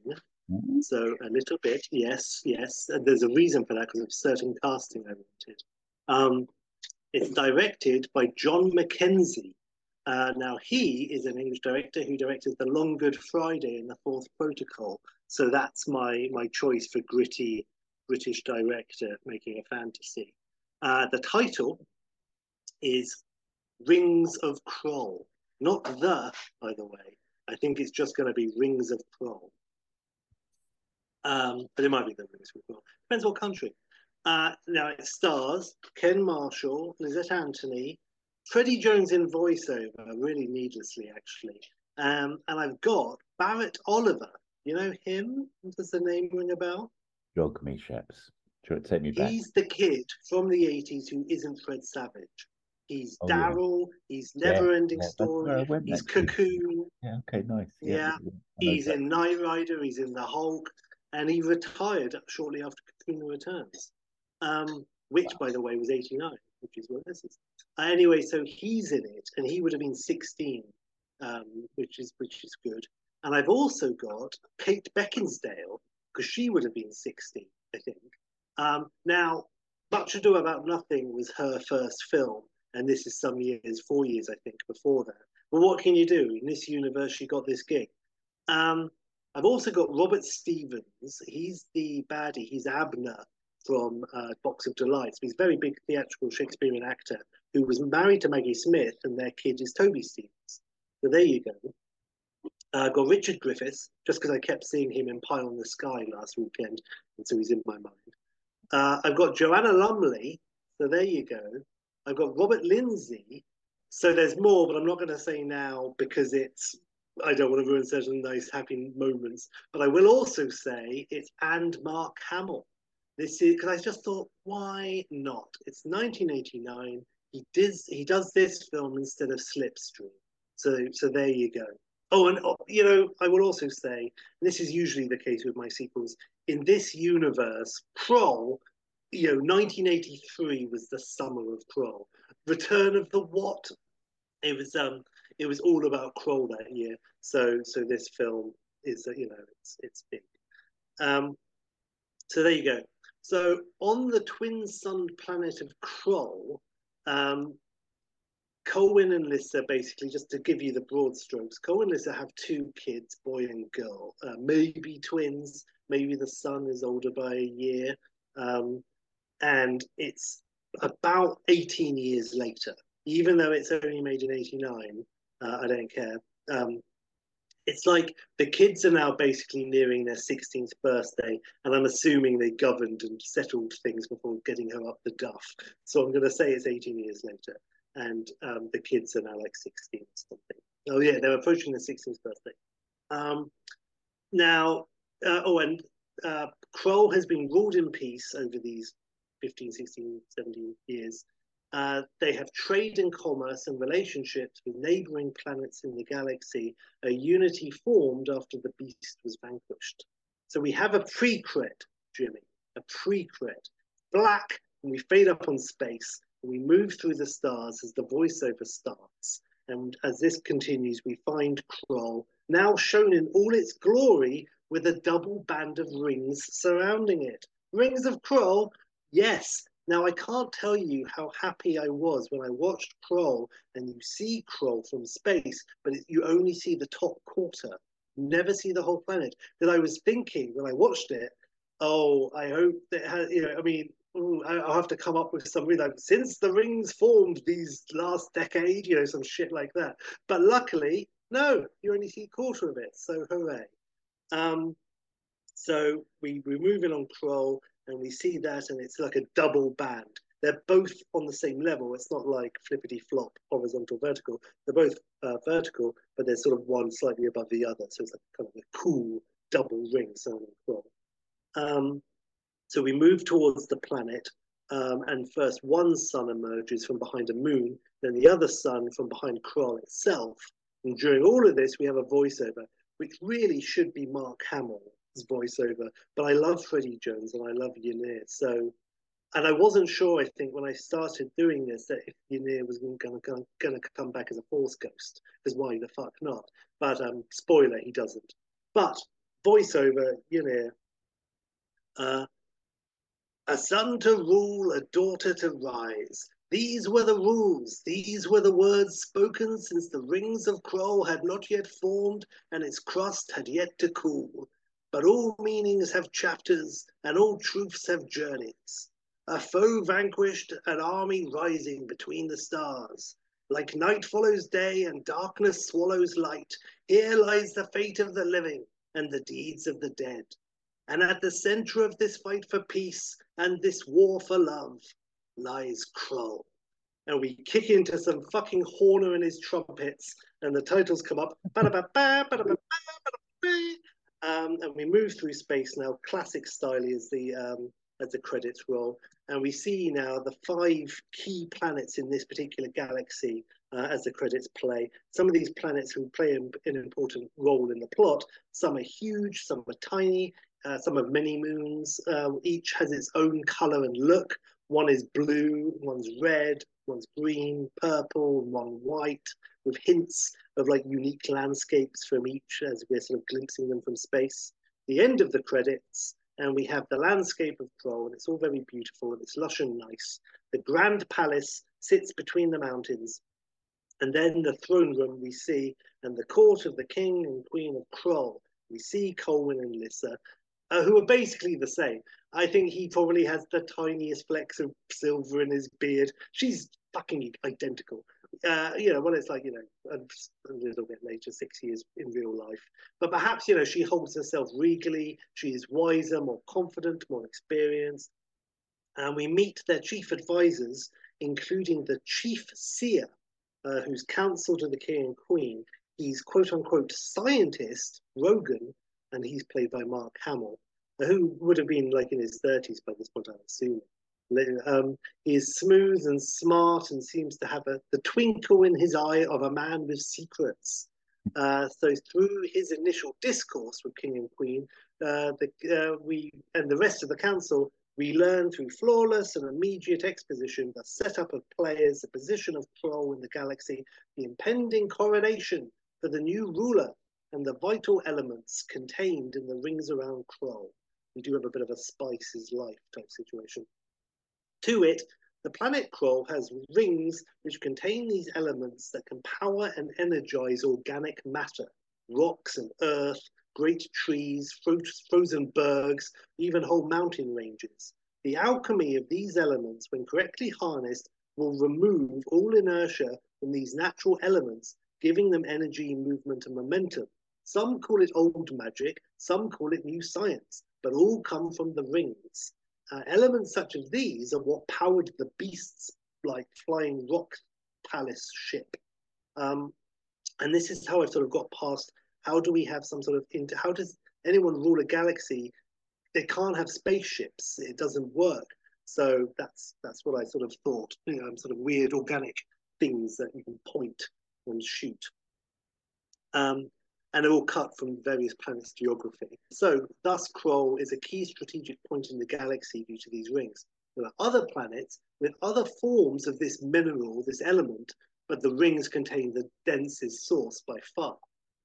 But other galaxies can move around a bit, other planets.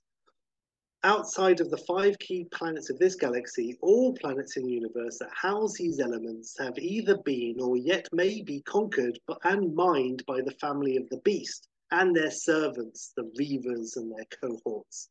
And this is what they do. The family of beasts, they send out like different beasts to different planets. And this is what we saw in Krull. They land, they conquer, they take a fucking bride, just like you would if you were like colonizing Africa and you get a local and then you promise her everything and then you fuck off after you've destroyed everything and you've corrupted her and broken her and then you're like, right, on to the next planet. So that's the beast's lot, really. Colwyn and Lissa have spent their rule in supplying these minerals to others, to other planets, thus connecting the planets and building a galactic unity. The beasts are basically captains or generals of a larger commanding power called the Shade or the Dark Shade, who's something ancient and beyond anything comprehensible. Over the eons, the beasts have been sent out to do all this shit, to mine, to basically get as many of these elements as possible. to dominate the galaxy. Intergalactic domination is the name of the game, by getting all of these elements from all the planets in the universe that has it. There are many beasts controlling many worlds, and all are servants of the Shade. So that's nice. And chief scientist Rogan, Mark Hamill, is like, saying about how they, they're all working, everyone's ruling planets and shit. And he says, but to control the planets is to control the galaxy. And to control the galaxy is the first step to unlocking the universe's most ancient power, to transcend all matter, life, consciousness, to rule reality itself. I don't know what accent Hamill's going to have, so you can insert. He's probably going to ham it up a little He's bit. just It's Hamill. grateful that he got the gig, having been second He fiddle in can't believe his summer of luck. '83. But that's Yeah, yeah. He couldn't believe it. He was so happy. This is what the Shade has been seeking since before time began, and he's never been so close. Colwyn and Lissa have son and daughter. The daughter is Vanari, and the son is Risa. After ruling Krull for almost 2 decades, all is well. Relations and friendships have been reached with many of the surrounding planets in the solar system, and upon Rhysum and Vanari's 16th birthday, Rhysum will be coronated as Galaxy's king and will rule this unity of planets. Colwyn has led fights and rebellions against other beast-controlled planets in this time, as well as fighting evil like homegrown dictators, loan sharks, mafia places growing up on Krull, forces of man intent on achieving power and rule, as well as the darker forces of the cosmos. And this has been a Dark Horse comic series in the 80s after the huge success of Krull. So this is a lot of popular backstory. And maybe there was a cartoon show about it as well. Colwyn and Lissa have formed an alliance between these worlds, fighting back against tyrants of all kinds. Lissa has opened communication and trade, friendship, treaties with countless worlds, and has become High Ambassador to the stars. There's been a vote, and Rhysum, as first son to the royalty of Krull, has been chosen to further unite all planets, all to fight under one rule against the forces that would enslave them. So, after this opening scene in the royal court, we cut and we introduce both siblings at once, establishing their distinct personalities and lifestyle choices. He is very much upstairs, she is very much downstairs. Iris Stark, I guess, we see their relationship is not particularly close, but they have the bond of both being siblings from a tight family. Their relationship is not strained, they are easy in each other's company, but they're not friends and they never have been. Now we meet Rhysum. This is Daryl. He is handsome, smart, athletic, charismatic, and trained since birth to rule. He has a sharp mind, although usually studious, he is occasionally cheeky. Due to his parents' duties, most of his teaching, including how to rule, has come from Minister Haven, who's played by Robert Stevens, a tall, reedy man who served many prime ministers, dukes, and emperors in the past from many planets. He has served loyally as the tutor to this boy to be king most of Rhysum's life. We also now meet Vanari. She is cheeky, spirited, spiky, and far less charming than her brother. She's not a tomboy, I do want to stress. She has lived in her legendary parents and her heir, the heir to the throne and her brother's shadow all her life, and thus sees herself as other and apart, separate from the kingdom and indeed the family. And she's not interested in the niceties of court either. She always saw her parents' destiny and her brother's destiny as something very different. And, she's loved, but she is aware she remains a spare. She's a puppy bought for novelty and then forgotten about. She's not bitter, because this is the only life she's ever known, and it's not a bad life, but she is emotionally removed from everything that matters to the king and queen, planet, and galaxy. Oh, and she also has a pet. This is a studio note, but what can you do? She has a pet, Flobo, who is a large white mouse thing that can sort of walk on its hind legs with massive ears and a pink twitching nose that communicates with squeaks and squawks, and it's a Muppet puppet. We also established that Minister Haven is very strict in his teachings with Rhysum, but much more lenient to the sister, which annoys Rhysum. And he's not really interested in teaching the sister and always lets her get away with skiving. He's very, very strict with reason. Also, in a 16 candles maneuver, we learn that, of course, everyone's focusing on her brother's birthday. So, yes, they are twins. They're all focusing on the brothers and the upcoming coronation, and no one has even considered the fact that it's Venari's birthday as well.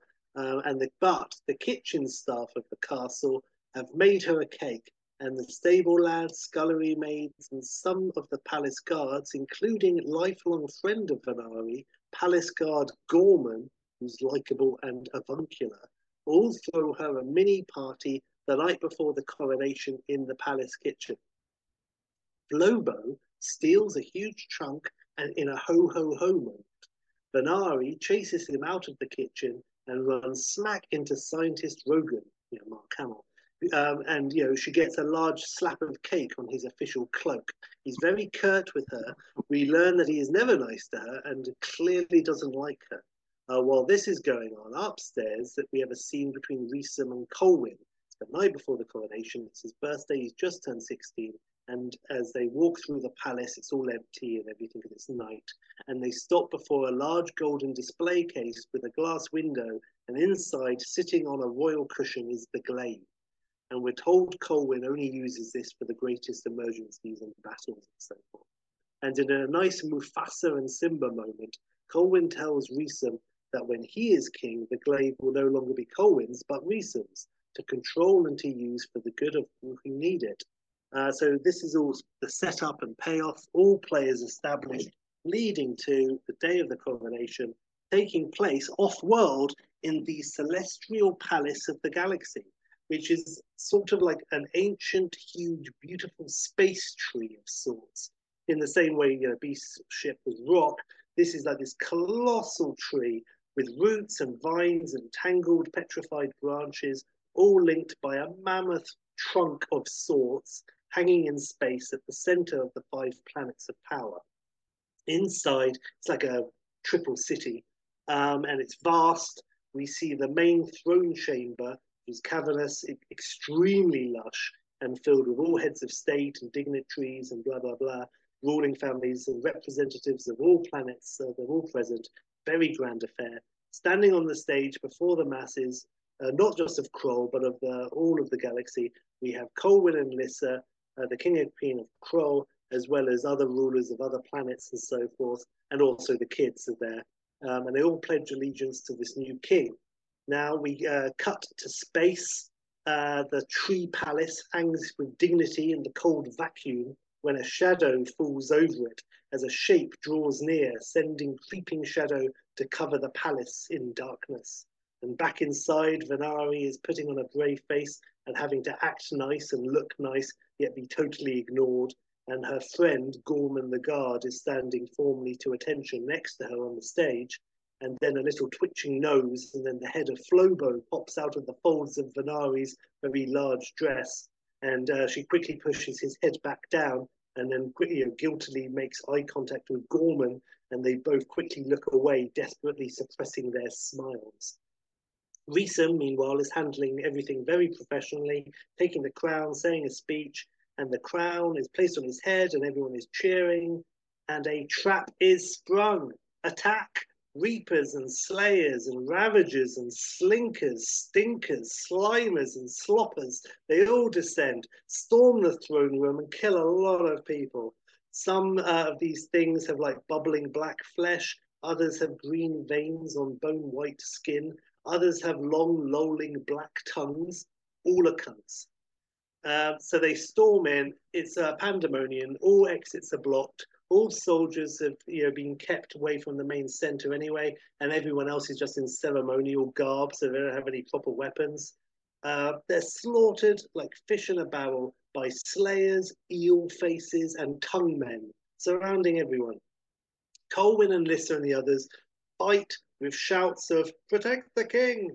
During the anarchy and panic, Rhysum is taken back away from the trouble, but Venari is jostled and lost in the confusion. Colwyn is fighting the hordes and orders Minister Haven to get Rhysum and Venari out. As more nasties storm the throne room, Colwyn, with his sword and everything, is like hacking away. And Lissa shouts across the chaos to Colwyn, Colwyn, the glaive! And Colwyn reacts and he's like, ah, and then takes a moment and then purposely does the Jimmy maneuver and stretches out his arm. And on Krull, far below, far away, we move in on the gold display case, and behind the glass, the glaive starts to vibrate and shake, then flies free, smashing out of the case and out across the room, then through a window, out of the palace, and we cut to outside the palace. We see the glaive fly up, spin straight up into the sky. We see Krull from the atmosphere, and the glaive shoots up and spins past the camera through the clouds and out into space.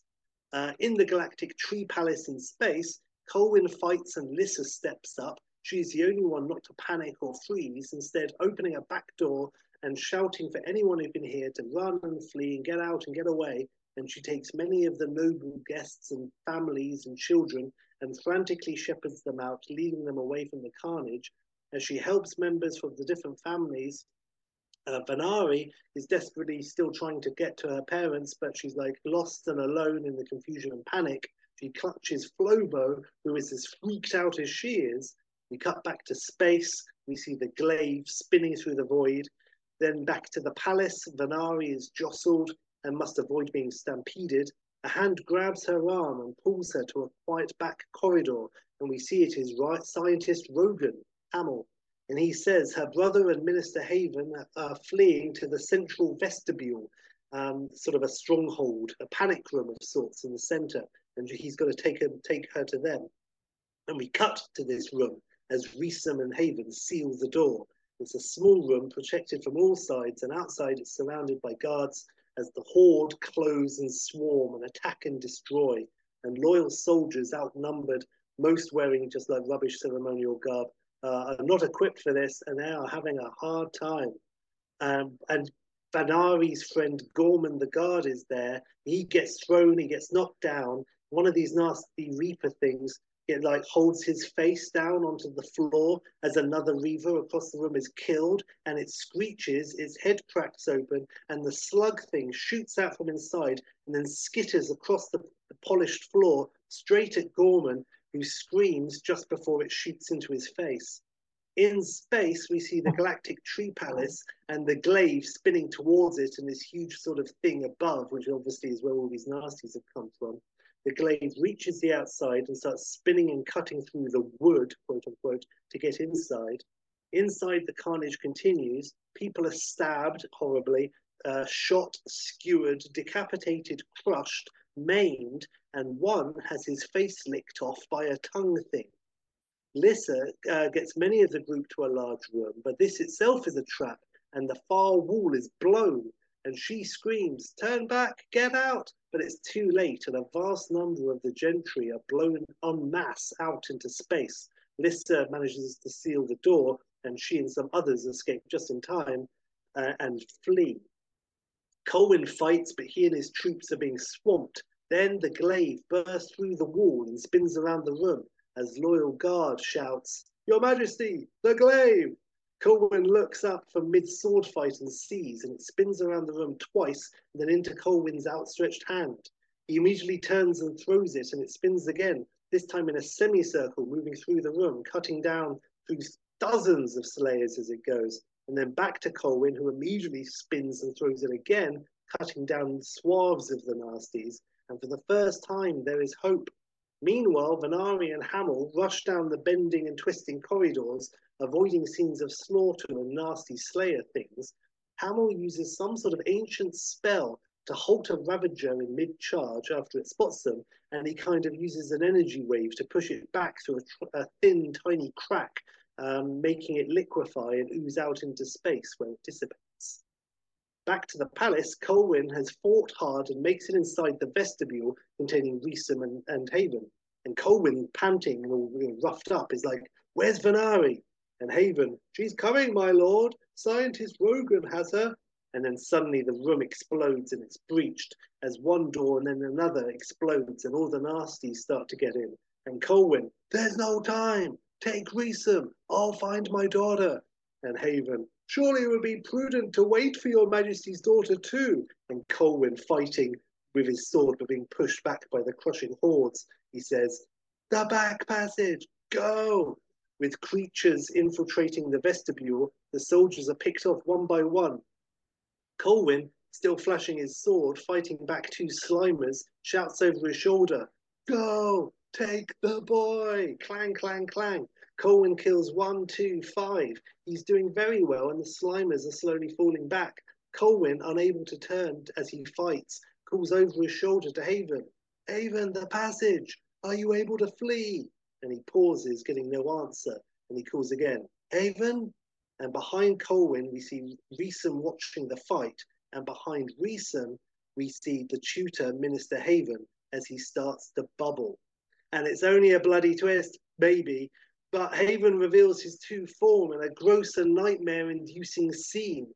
As his form expands, his skin stretches and then splits, and we see close-ups of the split pink skin and dark oozing flesh beneath. And it's goodbye to Robert Stevens as his skin splits entirely and black, almost liquid flesh seeps out. The skin falls away entirely as the wet flesh oozes, grows, expands, forms, and is revealed that Haven is a beast in human skin. Now Colwyn turns and sees, and he can only stare as the back end of the room is just slowly filled up by the expanding and rising beast. And the beast opens his mouth and he kills almost everyone in the room horribly. He's like batting people into walls. He's crushing people in his hands. He's firing those energy bolts out of his mouth. He's killing everyone. For a beat, there's nothing but smoke. The massive beast now takes Reesum by the shoulder, who's just like not even moving, and with a massive and grotesque black claw hand thing leads him out, and they disappear down and away through another twisting corridor, now clear of the living. And then we hold on the empty room and all the smoke and debris and dead bodies. And then classic, battered and bloody, Colwyn emerges from a pile of bodies and he gives chase. It's anarchy out there.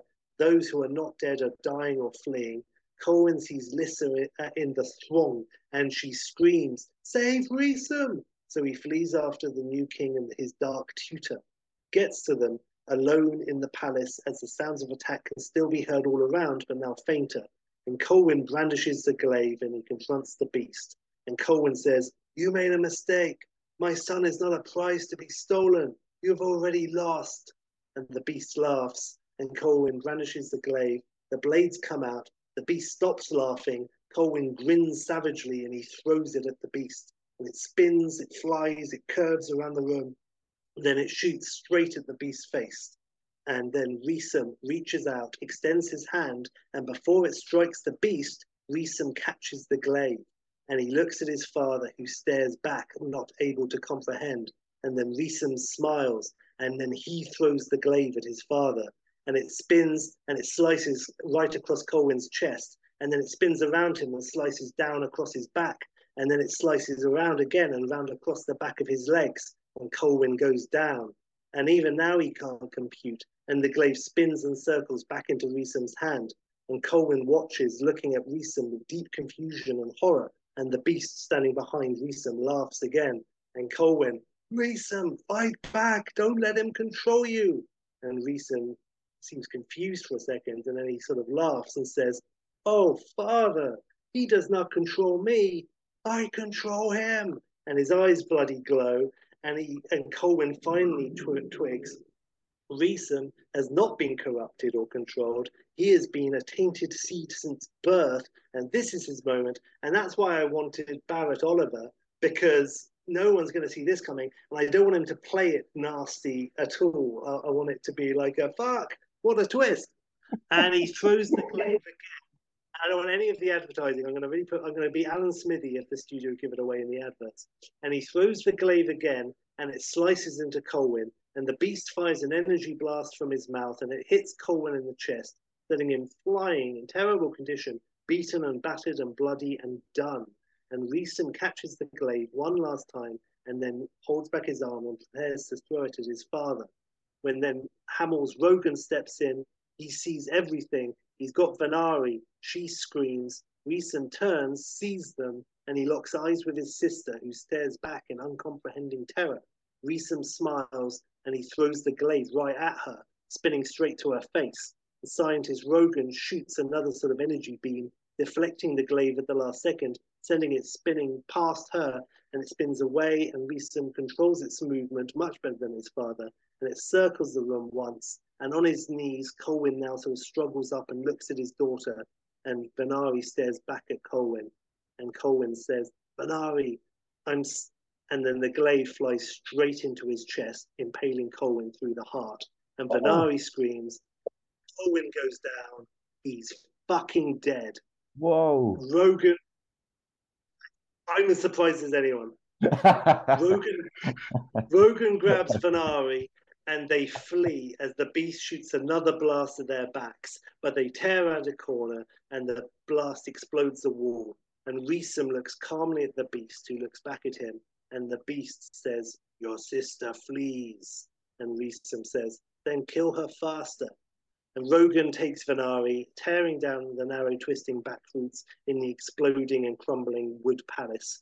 And with reavers ahead and behind, Rogan presses his hand to a wall, which opens, revealing a pod of sorts, just as the wall explodes and the beast emerges behind him. And he turns to face the beast, wary, powerful, defiant.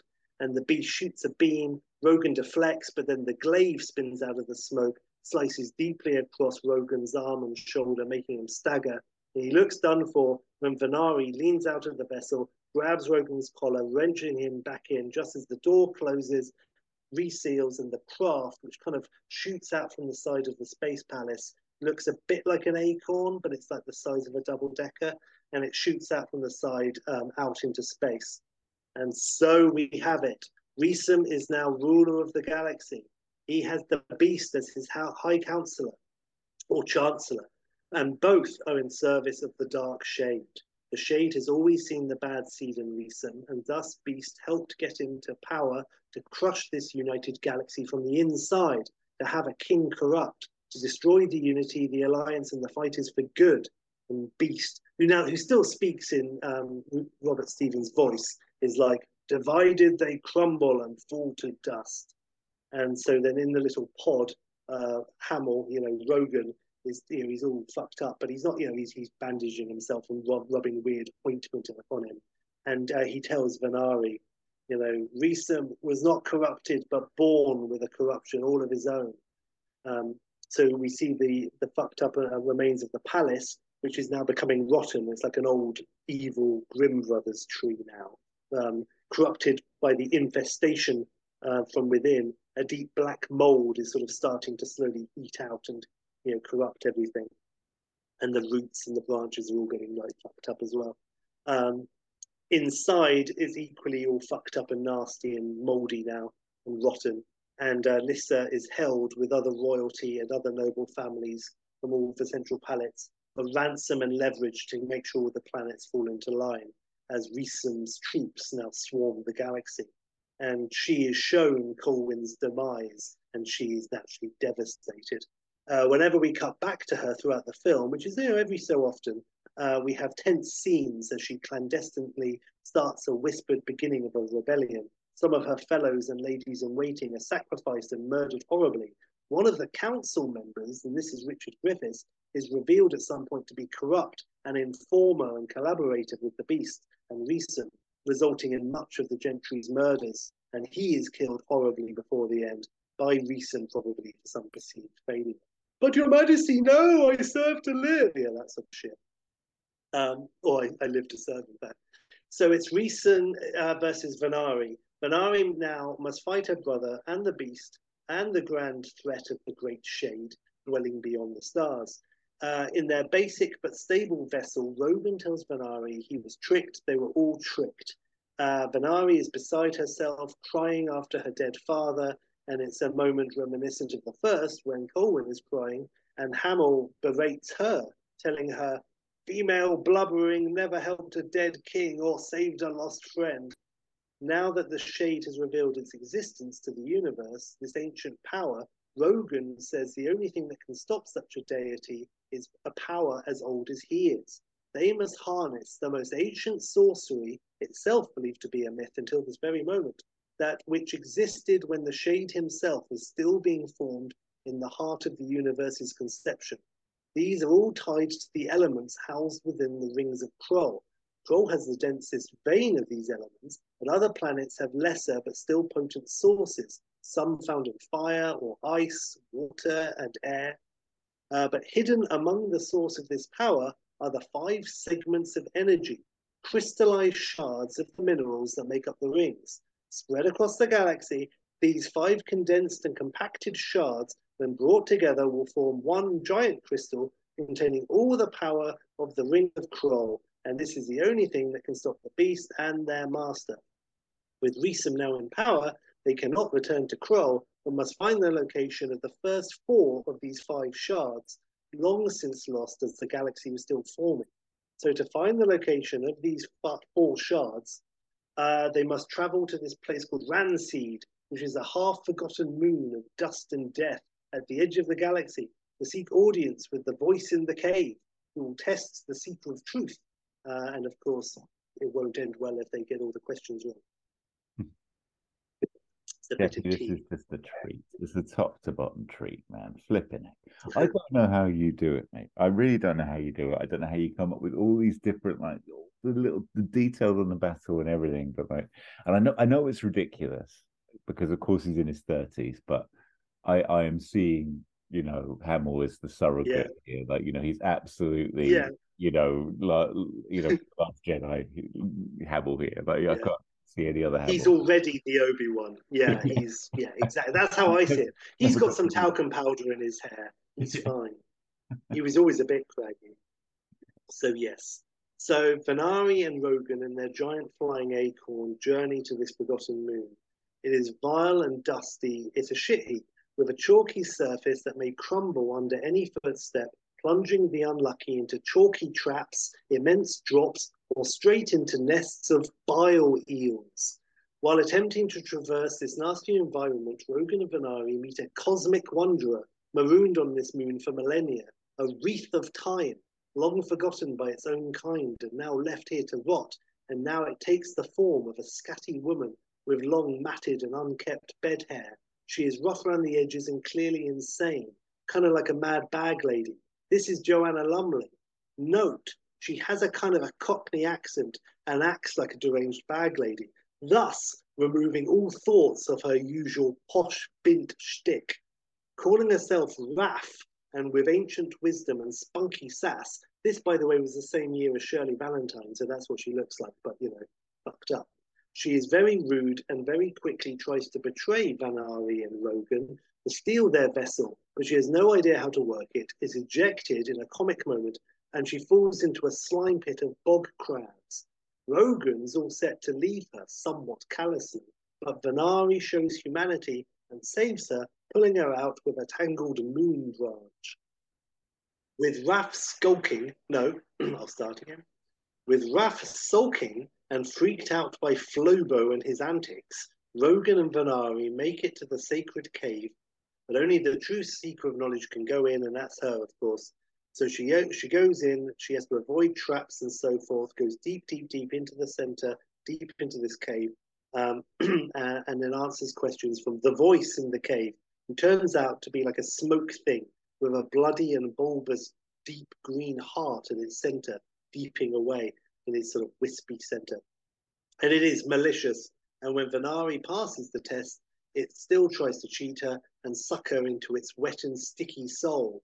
Just as Venari seems doomed, Raph emerges, that's Lumley, and saves her, fucking up the smoke voice with ancient tricks of her own. So now Venari, armed with the location of the 5 shards, each somewhere on the 5 planets, including the largest one, which will be somewhere in the rings of Krull, they all emerge from the cave, Venari and Raph, much to Rogan's indignation, who is left behind with scampering and whistling Flobo. So this group now escape the Dust Moon with the info they seek. So they now have to travel to the other 4 planets. Along the way, their vessel is swallowed by a roving larger ship, much larger than their own. And this one looks kind of like a wet, tangled mass of bodily organs.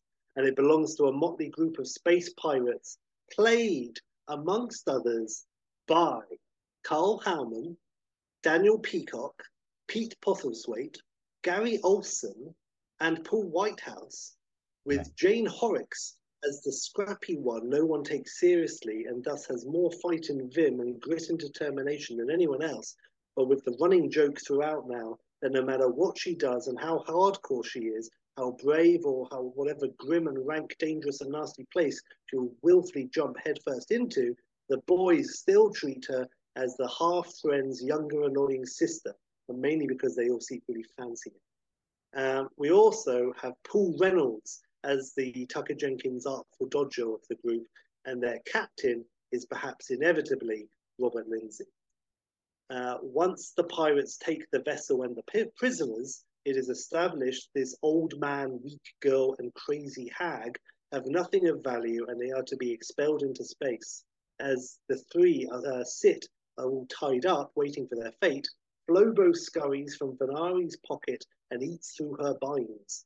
Venari uses her cunning, wit, and spunk, outwitting, outfoxing, and outmatching this group and their captain. Captain Lindsay, and that's just what I've called him. I haven't given him a name. It could be Captain Brink, but let's just call him Captain Lindsay. Is having none of it. But her savvy can't be denied, and Venari strikes a bargain. The pirate captain learns of the shards of power and, of course, wants them for himself.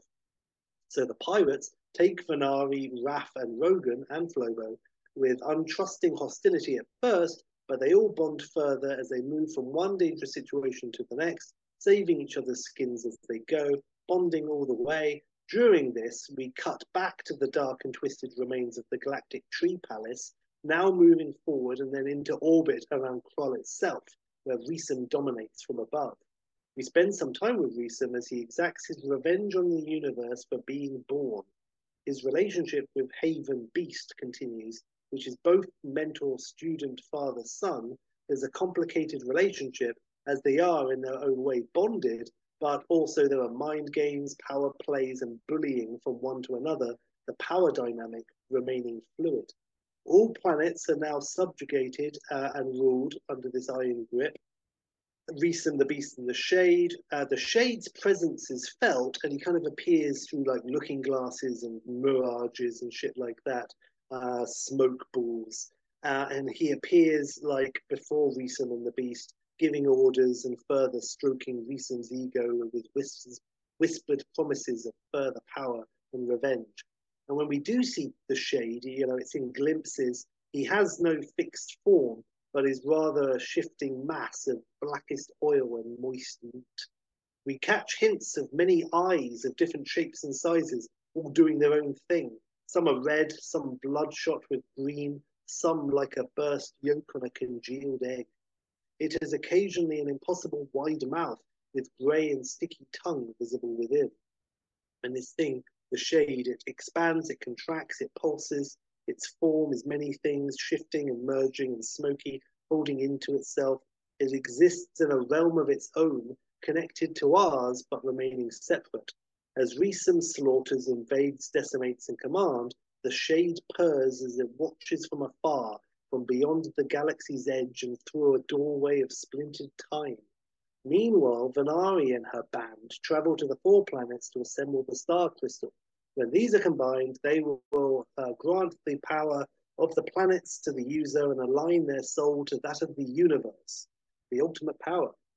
So they, at one point, this band, they have to enter a three-dimensional labyrinth deep inside an asteroid.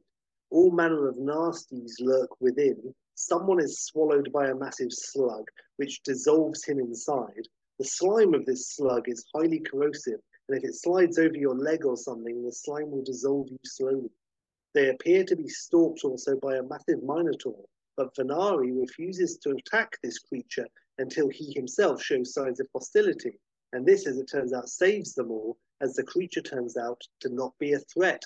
And they go, joined by this huge and softly spoken minotaur, who of course is probably played by Bernard Bresnan, now freed from his duties as guard of the maze and owing a debt to those who freed him. We cut to Lissa as she does clever things in the Dark Throne court to rally fighters to fight back when the time comes. After the Labyrinth planet, they travel to one covered in rivers and oceans of lava. They journey to the location of the Shard, found in the main power source in this giant volcano, a super volcano. king volcano, scorching air, burning rock. Some of the group die horribly, especially Gary Olsen. The group are trapped in a dead end as lava is slowly moving closer. The group is like there's a little hole in the top, and they're jumping and pulling each other up through this hole. But poor Gary Olsen is last, and he's straining, and his feet are scrambling on the rocks. And Captain Lindsay is hanging by his feet from the hole above, like, but he can't get a grip on Olsen's hands and stuff. And the lava laps in slowly, first against his feet, then up to his ankles, then his knees, then his waist, and then Olsen just dissolves into it, with Lindsay hanging above, watching in horror. Venari and the group obtain the second segment. Third planet is water. They must go deep into dangerous and teeming oceans. They're joined by a being from this planet who looks like a massive fish, who makes everything he touches very slippery, and whose smell is deplorable, and he's a bit of comic relief. A team of 6 must then use this sort of breathing device. It's like sucking on a massive squid, and that helps them breathe underwater. They go down to the seabed, and there Venari finds the other shard, but the others are picked off along the way down, and others are picked off on the way back up. Lots of horrible fishy monsters. One member of the group has his ankle gripped by a grinning nasty and just drowns. Another is eaten by a massive clam. On the surface, someone is dashed on the rocks over and over again by these very powerful waves. And we just see like the guy hit the rock a few times with this huge like explosion of froth from the waves. And then on like the 5th or 6th crash against the rocks, the foam turns from white to red as his body is pulverized. And underwater, Paul Whitehouse is eaten by a slimy and nasty fish that bites down hard on his leg like a bear trap, and then pulls him down, screaming air bubbles, and he goes down into the fish's thing's mouth as the others grip his arms and try in vain to pull him up, but he goes and he's gone. I've got to Fourth say, planet. when you first set, sorry to interrupt you, but just first, when you first set this, one of the things I was most excited about was all of the deaths that you might come up with Krull stuff. You have not disappointed, my friend. Like, interject there. That's great. Thank you. Fourth planet is air, and the shard is found high above the clouds on the peak of the tallest mountain, treacherous drops, etc. Carl Howman is slowly pushed off the edge by a stronger force, sadistically. He's pushing back desperately, but is slowly and surely pushed back, his feet making trenches in the snow, back to the edge of the peak of the mountains, and then over the edge and down to full screaming for a good 10 minutes. The others look fucked, but Minotaur Man smashes through a dense snowdrift, and they escape with the second to last shard. So now we have a moment of positivity. Maybe they might just pull this off. Now the Shade really comes into his own. He knows what's going on, he's worked it all out, and he tricks Rogan into becoming impatient and to use a shortcut to get them back quickly to Krull to get the last shard. So Rogan summons the last of his wisdom and power, opens a breach, letting the ship slip through straight into the orbit of Krull. This is draining Rogan's power. It takes a few minutes to get through the little breach in space-time or whatever. And as Rogan is like fighting to hold the rift open, as the vessel is passing through, the Shade himself now, in all his glory, emerges in the ship right in front of Rogan with a big Cheshire cat grin of rotting teeth. It's a bloody trap, and the Shade kills Paul Reynolds and takes the 4 shards from his corpse. Turns out that Jane Horrocks, was deeply in love with Paul Reynolds, even though he was the one who was the nastiest and bullied her the most throughout, because she is proper stricken. Some good Horrocks acting, crying over the body. The vessel now is slowly emerging from the rift over in orbit around Krull, and it's all Rogan can do is just to fight to keep it open, unable to move, because if the rift closes first, it's going to fuck up the ship and everyone will be destroyed. So Rogan is there helpless, shaking and sweating with the immense effort, holding the rift open. And it's a bit like Cyclops holding the door open now I think about it. And when the Shade now emerges, holding the 4 crystals looming over him, Rogan looks up at him with defiance. And with Venari now watching helplessly, the Shade sucks Rogan into himself, absorbing him and his power and his essence, and dissolving him into his center. Rogan dies horribly. That's it for Hamill. He's fucked. But it gave the vessel and remaining crew the seconds needed to emerge above the rings of Krull. The Shade, the Beast, and Rhysson aboard the blackened and twisted space tree of death, and now they are converging on the near crippled pirate vessel. But as the death tree is about to collide, Raph, which is Lumley, pulls out a trick of her own, generating a last bubble of protection around the vessel, and it and the tree plunge into the rings. And as they do this, Venari and Captain Lindsay navigate to the correct location within the rings, and they scoop up the fifth and final part of the shard, the key part, the largest part. Rhysson orders the tree to ram the vessel. Rhysson, push it into the rings. We'll collect the last shard from among the dead.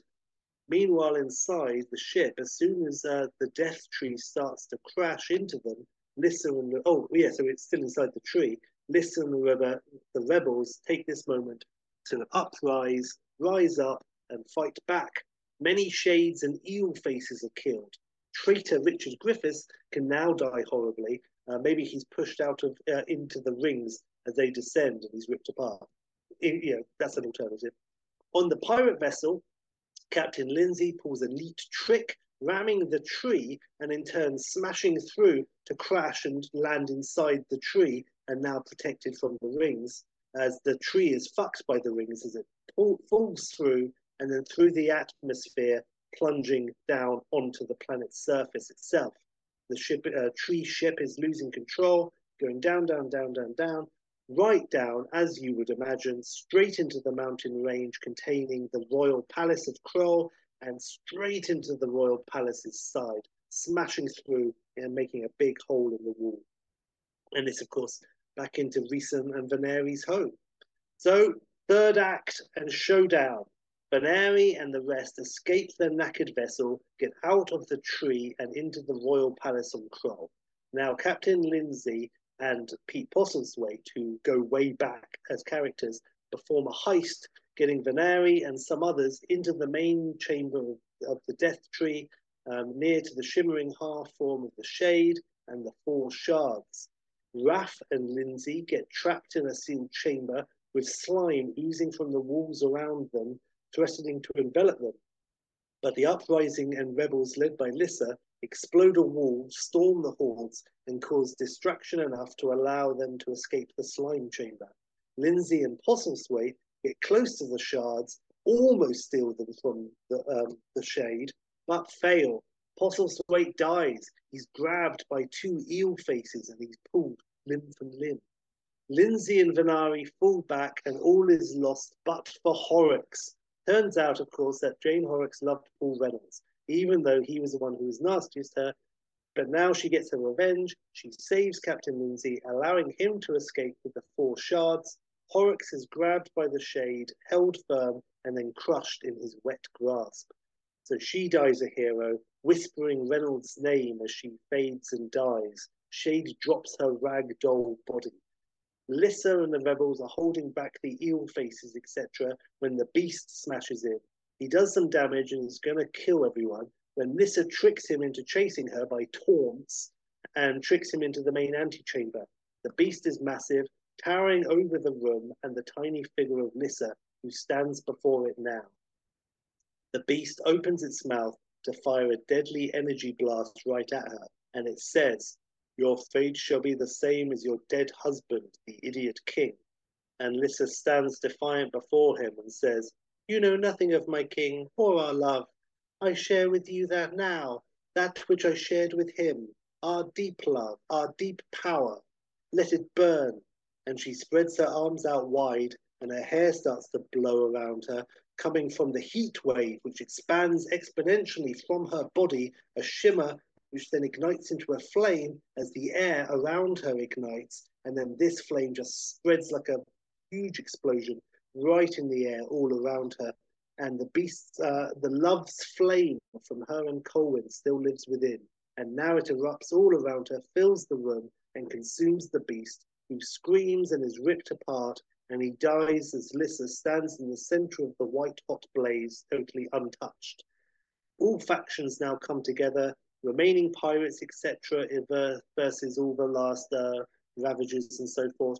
Minotaur stampedes and charges and rams and gorges, and he's doing a lot of satisfying damage to all the nasties, and he is looking to be battered a little bit, and he's bloody but victorious when the Shade emerges, grabs him by the horns, and they struggle, but the Shade exists beyond brute force or physical strength, and he fairly slowly pulls off the Minotaur's head, killing him.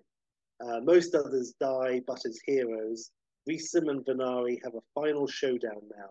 He has the glaive, and they fight with a cat and mouse around their old home, first in the throne room, but then Venari takes the fight to the kitchens and the servants' passages, all the downstairs of the palace where she knows and he doesn't.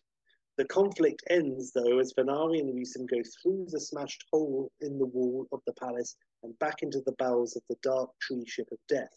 Everything is fucked and crumbling and rotten now, with thick black vines and wooden stalactites emerging viciously from all over. This fight turns brutal now and ends with Rhysum really badly wounding Venari. He fights dirty and gets the upper hand, standing over Venari. He grabs her front with one hand and holds up the glaive, about to extend the blades and bring them down on her.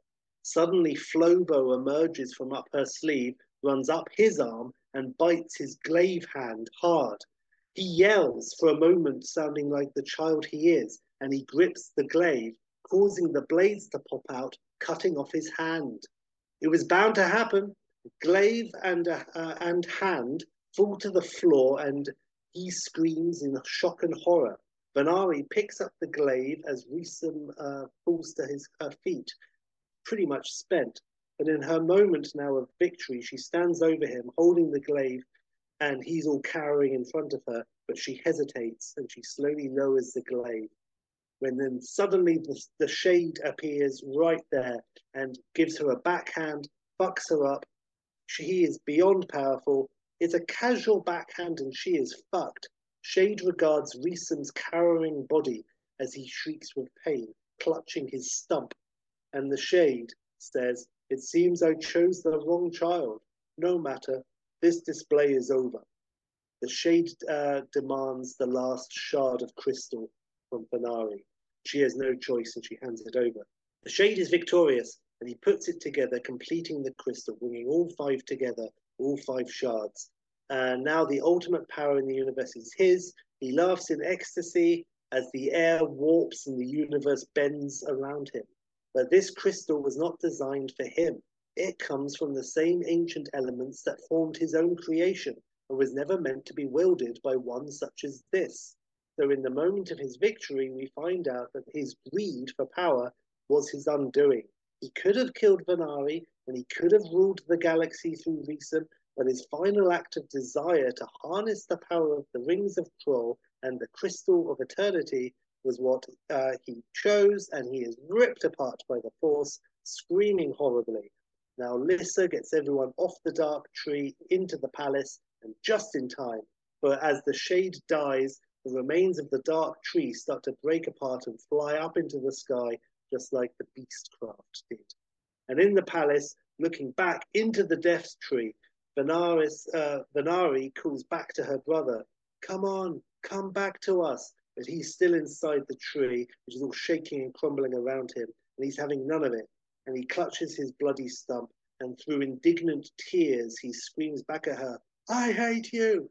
So Venari watches from her side of the hole in the wall in the palace, as Rhysum, on the other side of the hole in the wall in the tree, watches back. He is defiant and furious in defeat, but he is a young boy and he is very scared. His eyes are wide and resolute as he stares at his sister, and she calls his name one last time, and then the segment of tree that he's standing in breaks loose, and it too, with him in it, flies up into the sky and into space beyond, with Rhysum trapped and screaming.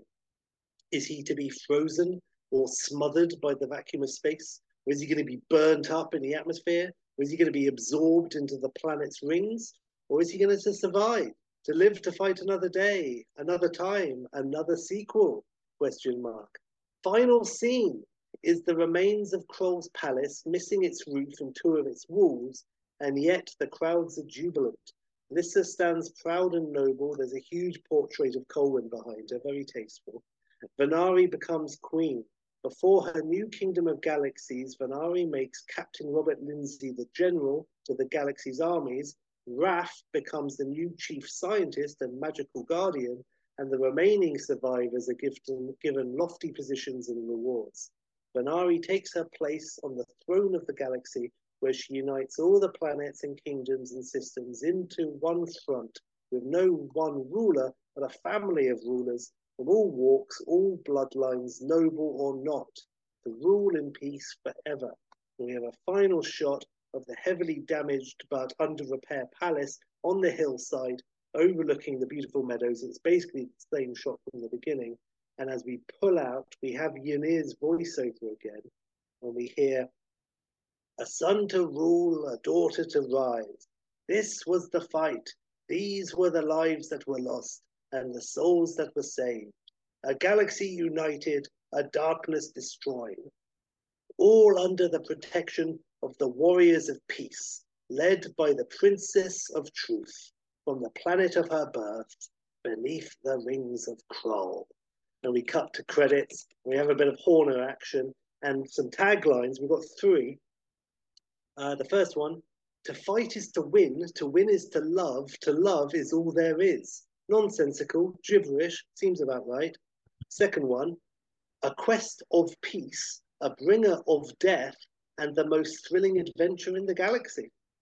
And then the last one, "A son to rule, a daughter to fight, an ancient darkness, a crystal of truth, all are to come together beneath the rings of Krull." So there you go. That's a bit of Krull too. A bit of Sheppy. I have just two words. Well, thank you, bravo, and bloody hell, and all of that. And also, just fuck you, man, screw you. You said to me, I have it in writing on Facebook, "Jimmy, this one's going to be a true pitch." Like I just walked into the Hollywood, studio, in and out. You said, "Sheppy, I'm pretty You I honestly thought it was. I was surprised. I'm reading this, I'm like, this bit's the quick bit, and it's taking a while. Colour me impressed. So I will say, you say. Sorry, if I may, I aimed for 10 pages. I knew it would run over, and I didn't plan on writing the beginning in such detail, and I knew that, of course, would expand it. But it was 23, so it's still 10 pages left in the two-parter Incredible Hulk. So, I don't even know, like, honestly, you're going to ask me to cut this, and I'm not going to cut this. And however, but you see, I've got the scissors, so I'm not going to cut this. And you can. I hope you blush and paff me all you like. Wail and crow. Well, exactly. But behind the scenes, I'm sure I said this to Sheppy recently. But it's like being friends with Michael Jordan. And Michael Jordan knocks on your front door and says, "Come out and play basketball with me." And you're like, "Cool, okay." And then he like does all this trickery, slam dunks, and all this sort of stuff. Then throws you the ball and says, "Have a go." And you're like, "Oh, for fuck's sake! Like, what am I meant to do to follow that? What am I? I'm going to stop answering my doorbell. I tell you what, Sheppy, very soon. But anyway, let me just say that was Pish. I don't care. Anyway, listen, man, that was ridiculously good. Just all the detail, even just a brand new MacGuffin with the crystals, and then the crystals had a twist of their own, and then just everything. It's so stressful and wonderful how brilliant that is. Like all the detail. Horrocks herself is a great character. I really liked her character. And fucking Flobo, whatever. He's the Christmas toy of the century. Like, and like just wonderful. That was a brilliant twist, Sheppy. I'll be honest, that's my favorite bit of the whole pitch is what you because I suppose perhaps without putting too much ego on it, we both went with the same thread of like, the son will inherit but you went down a road that was very exciting and interesting, and I really liked all of that.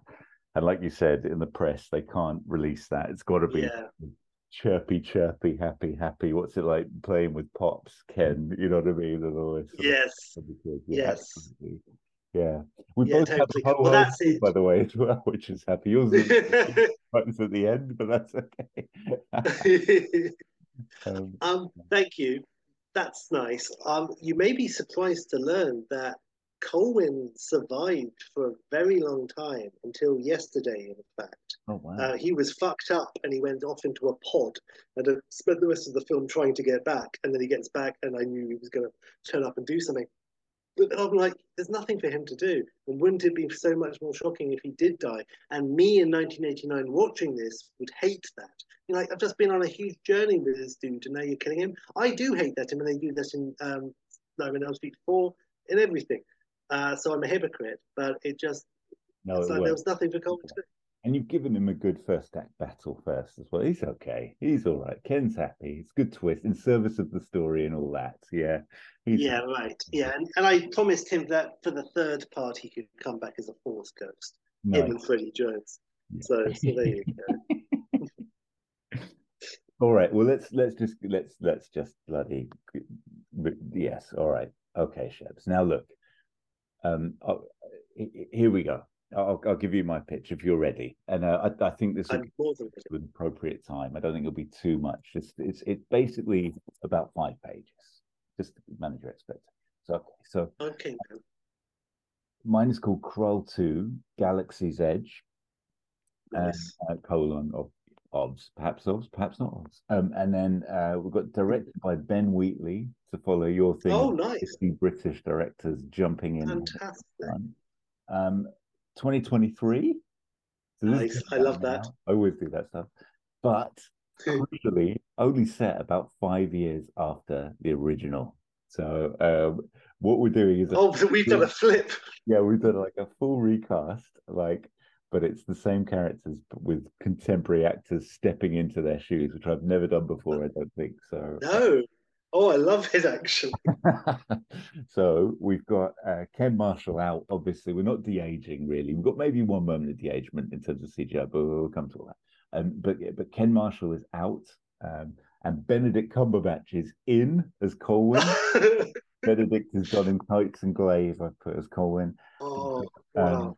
Lily Rose Depp is in as Lissa. No need to tell her because I believe she's an American. But anyway, and then we've got here's a little bit of a twist of where we might be going because I love him so much. We've got Alan Armstrong and his son, who I didn't even realize was his son, but I should have known by the shape of the nose, Joe Armstrong, both playing Torquil. And no longer just leader of the bandits, now protector of the realm of Krull. He has 3 key soldiers in his little troop. I guess they're a bit like second tier, a bit like Guardians of the Galaxy, kind of a gang that goes out and sort of sorts out bits and pieces on Krull. So it's peaceful, but not so peaceful that it doesn't require Torquil to still do some bits and pieces here and there. So with that, we've got David Batley, your friend as a child, out, and Steve Coogan in as Ergo. Wow. Shape-shifting that's perfect. We have Peter Kay in as Rune, brother of Coltrane's Rune. So he's in playing a character. Yes.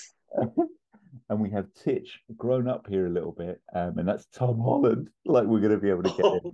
Of course you are. As the late apprentice. Now with a bit of a penchant for engineering. I'll be honest, I can't even remember where I pulled that thread on Sunday morning when I wrote this. But anyway, we've got Bernard Bristow out, R.I.P. obviously, in the movie and in real life, bless him. But we've got Nonso Anozi, I hope I'm pronouncing his name right, in as Fell, another Cyclops, and actually leader of the Cyclops troop or family. Who is this? What is so he's in Game of Thrones and a few other bits and pieces. In Game of Thrones, he's the one who's kind of got a bit of a big ego and is kind of he flirts with the Queen of Dragons for a little bit and then gets killed by the dragons. If you Google Nonso Anozi, you'll know who I mean when you see him. He's pretty cool. Nice. Crucially, he's a very tall man. But anyway, and then we put we've got some toddler twins coming in to play Bolwyn, son of the Colwyn and Lissa, the heir to the galaxy. Bolwyn. I love it. And then we have the voice of another actor that I'll reveal when it comes to it for a Force ghosty type moment. So anyway, so we open Sheppy. We have huge, great big credits, for Krull Galaxy's Edge, and then we have we open to Happy Times, Joyous Times, Sheppy, a party, and we are establishing all our new actors for old favourites, and we've got the fifth birthday party of Bolwyn, and so for our Cumberbatch, Colwyn, and Lily Rose as Lisa, there during this party they're exchanging smug looks over the medieval feast, so they know they're going to be making some fire tonight. Know what I'm saying? No. I've literally written that down. And then we've got Ergo Coogan is quadrupling down on the slight curmudgeonness of the previous actor, but I can just see Coogan really Yes. loving Yes. that. But nonetheless, he's putting on a magic show for Bolwyn and Chums for his little kiddie party.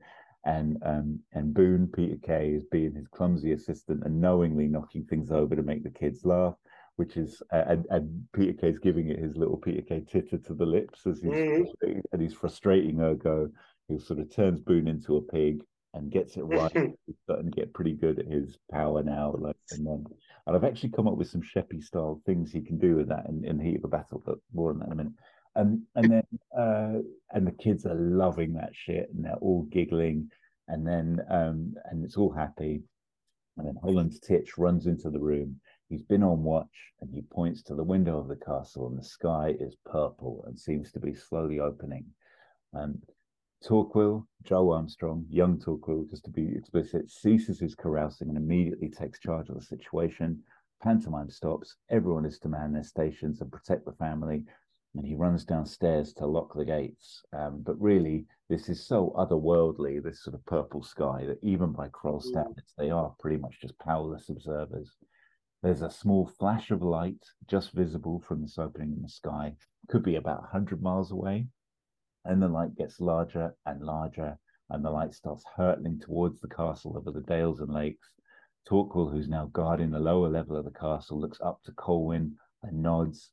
Colwyn shields his wife and son, and Torquil just yells, "Brace!" And the light crashes into the basement of the castle beneath Colwyn and the family. And Colwyn makes sure his family's okay, and then Cumberbatch Colwyn heads downstairs.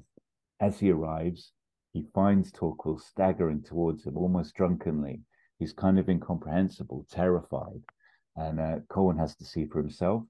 And the light has been like a little bit like the ship at the beginning. It's kind of some sort of advancement of that tech that we saw at the beginning. It's some kind of Krull-esque spaceship of some sort. Let the set designers handle that one. Give it to Meddings. Colwyn reaches the wreckage and finds a very badly injured but just about alive Alan Armstrong Torquil from 2023. So obviously not their 2023, our 2023. I just wanted maybe it's their 2023. Maybe, but I wanted him back because I love him. And Nice. and the reason why young Torquil was so horrified was he saw himself, So Old Talks gives the news and the plot, and basically we have in a distant future the galaxy is torn apart by interstellar wars. The peaceful planet of Krull, in the future, is finding itself on the brink of annihilation. And there's ruthless and technologically advanced destructors led by the malevolent Zarkon. And he's coming for Bolwyn, Terminator style, to kill him before he can defeat him in the future. And he says, "My king, they are coming. I cannot stop them. The glaive is the only thing that can stop them." So obviously assuming that, they rescued the glaive at the end of the first movie. Yeah. Oh, luckily it's found back in that nice bit. I only got out just before them. And as he says that, there's a big explosion rocks the castle. And of course, Zarkon and his team have followed Old Torquil out and are upon the castle. And we have an identikit, almost opening battle to the first movie. All our heroes take part. I've just put some running battle-y bits and pieces for them. Cumberbatch as Colwyn starts to kick ass with glaive and sword, and with nary a thread ripped of his tights. Ergo zips in and out of different creatures. A dove to evade an electric axe saber. I've put he flies over him as the dove, and then turns into a tiger the other side and bites him and gores him. At one point, we see Ergo sees a young Bolwyn cornered suddenly by one of the invaders. He takes a running jump from his elevated position, turns into a hippo in midair, and lands on the villain. Wow. Who was a bit of That's the amazing. movie early. There is I've just put the resulting splat sound and goo is proper R-rated Krull squishy mayhem. But all Kate, the kids at Regal are going to lose their minds. Kate Boone is acting his arse off, not a smirk in sight, and he's really going for it with proper sword swipes to the guts. His seriousness is basically our barometer for the immediate stakes here. So Peter Kay really going for it. Lyssa is in on it too. She's now able to manipulate fire as easily as she should have done in the first one, to our earlier point. To her Nice. whim, she's using that to burn up a few of the cats. I love it when this happens, by the way, when you and I pull the same thread and do something like that. Yeah, sort of random. And that's great. There are some very similar threads to ours. But anyway, so and then Titch is using all the Holland wilds from I put Billy Elliot, Spider Man, the Rihanna video on YouTube.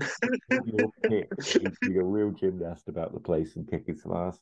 I put that Bolwyn is just really basically useless. The kid is just useless in my chip. He's a non-entity really, where there's nothing really about him. He's just there to be protected.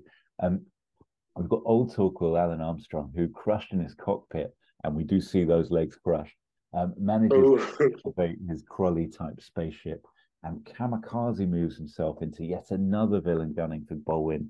His cockpit blows up as he pins the villain to the wall, and it's a nice, gruesome sort of moment. And mm, Torquil is like, he's doing okay, but he's shocked. Seen his older self do that as well, so he's even less effectual. But he's processing everything as he's trying to sort of battle as well. No one else dies, and funnily enough, I love the collateral damage in your ships. Like how many people actually bought it was amazing of the Fellowship. Mine, you'll be surprised. There's really very little in terms of that. But anyway, so no one else dies, but Zarkon, who appears here. And for me, he looks a bit like Mumra from Thundercats when he turns. mm. And he comes pretty close to getting to Bolwyn and actually has the type cornered. And Titch calls out, the sky is closing. So a bit like Indy, spoiler alert, it's sort of like a fabric in time. They have a window with which they can travel through time, these characters. Zarkon turns, sees the sky closing, goes to strike Bolwyn, but Colwyn from across the room gives it a pure Cumberbatch death stare, and with much better hand controlling acting by Cumberbatch from his days as the good Doctor Strange, flicks the glaive so that it tears through the air for Zarkon. Zarkon senses the glaive and, with his striking motion for Bolwyn, swerves and the boy and puts a hand out to stop the glaive. The daggers sink deep into his palm, and Zarkon's eyes blaze red. Cumberbatch holds his stare. The remaining Zarkon troops are retreating for the tear in the sky.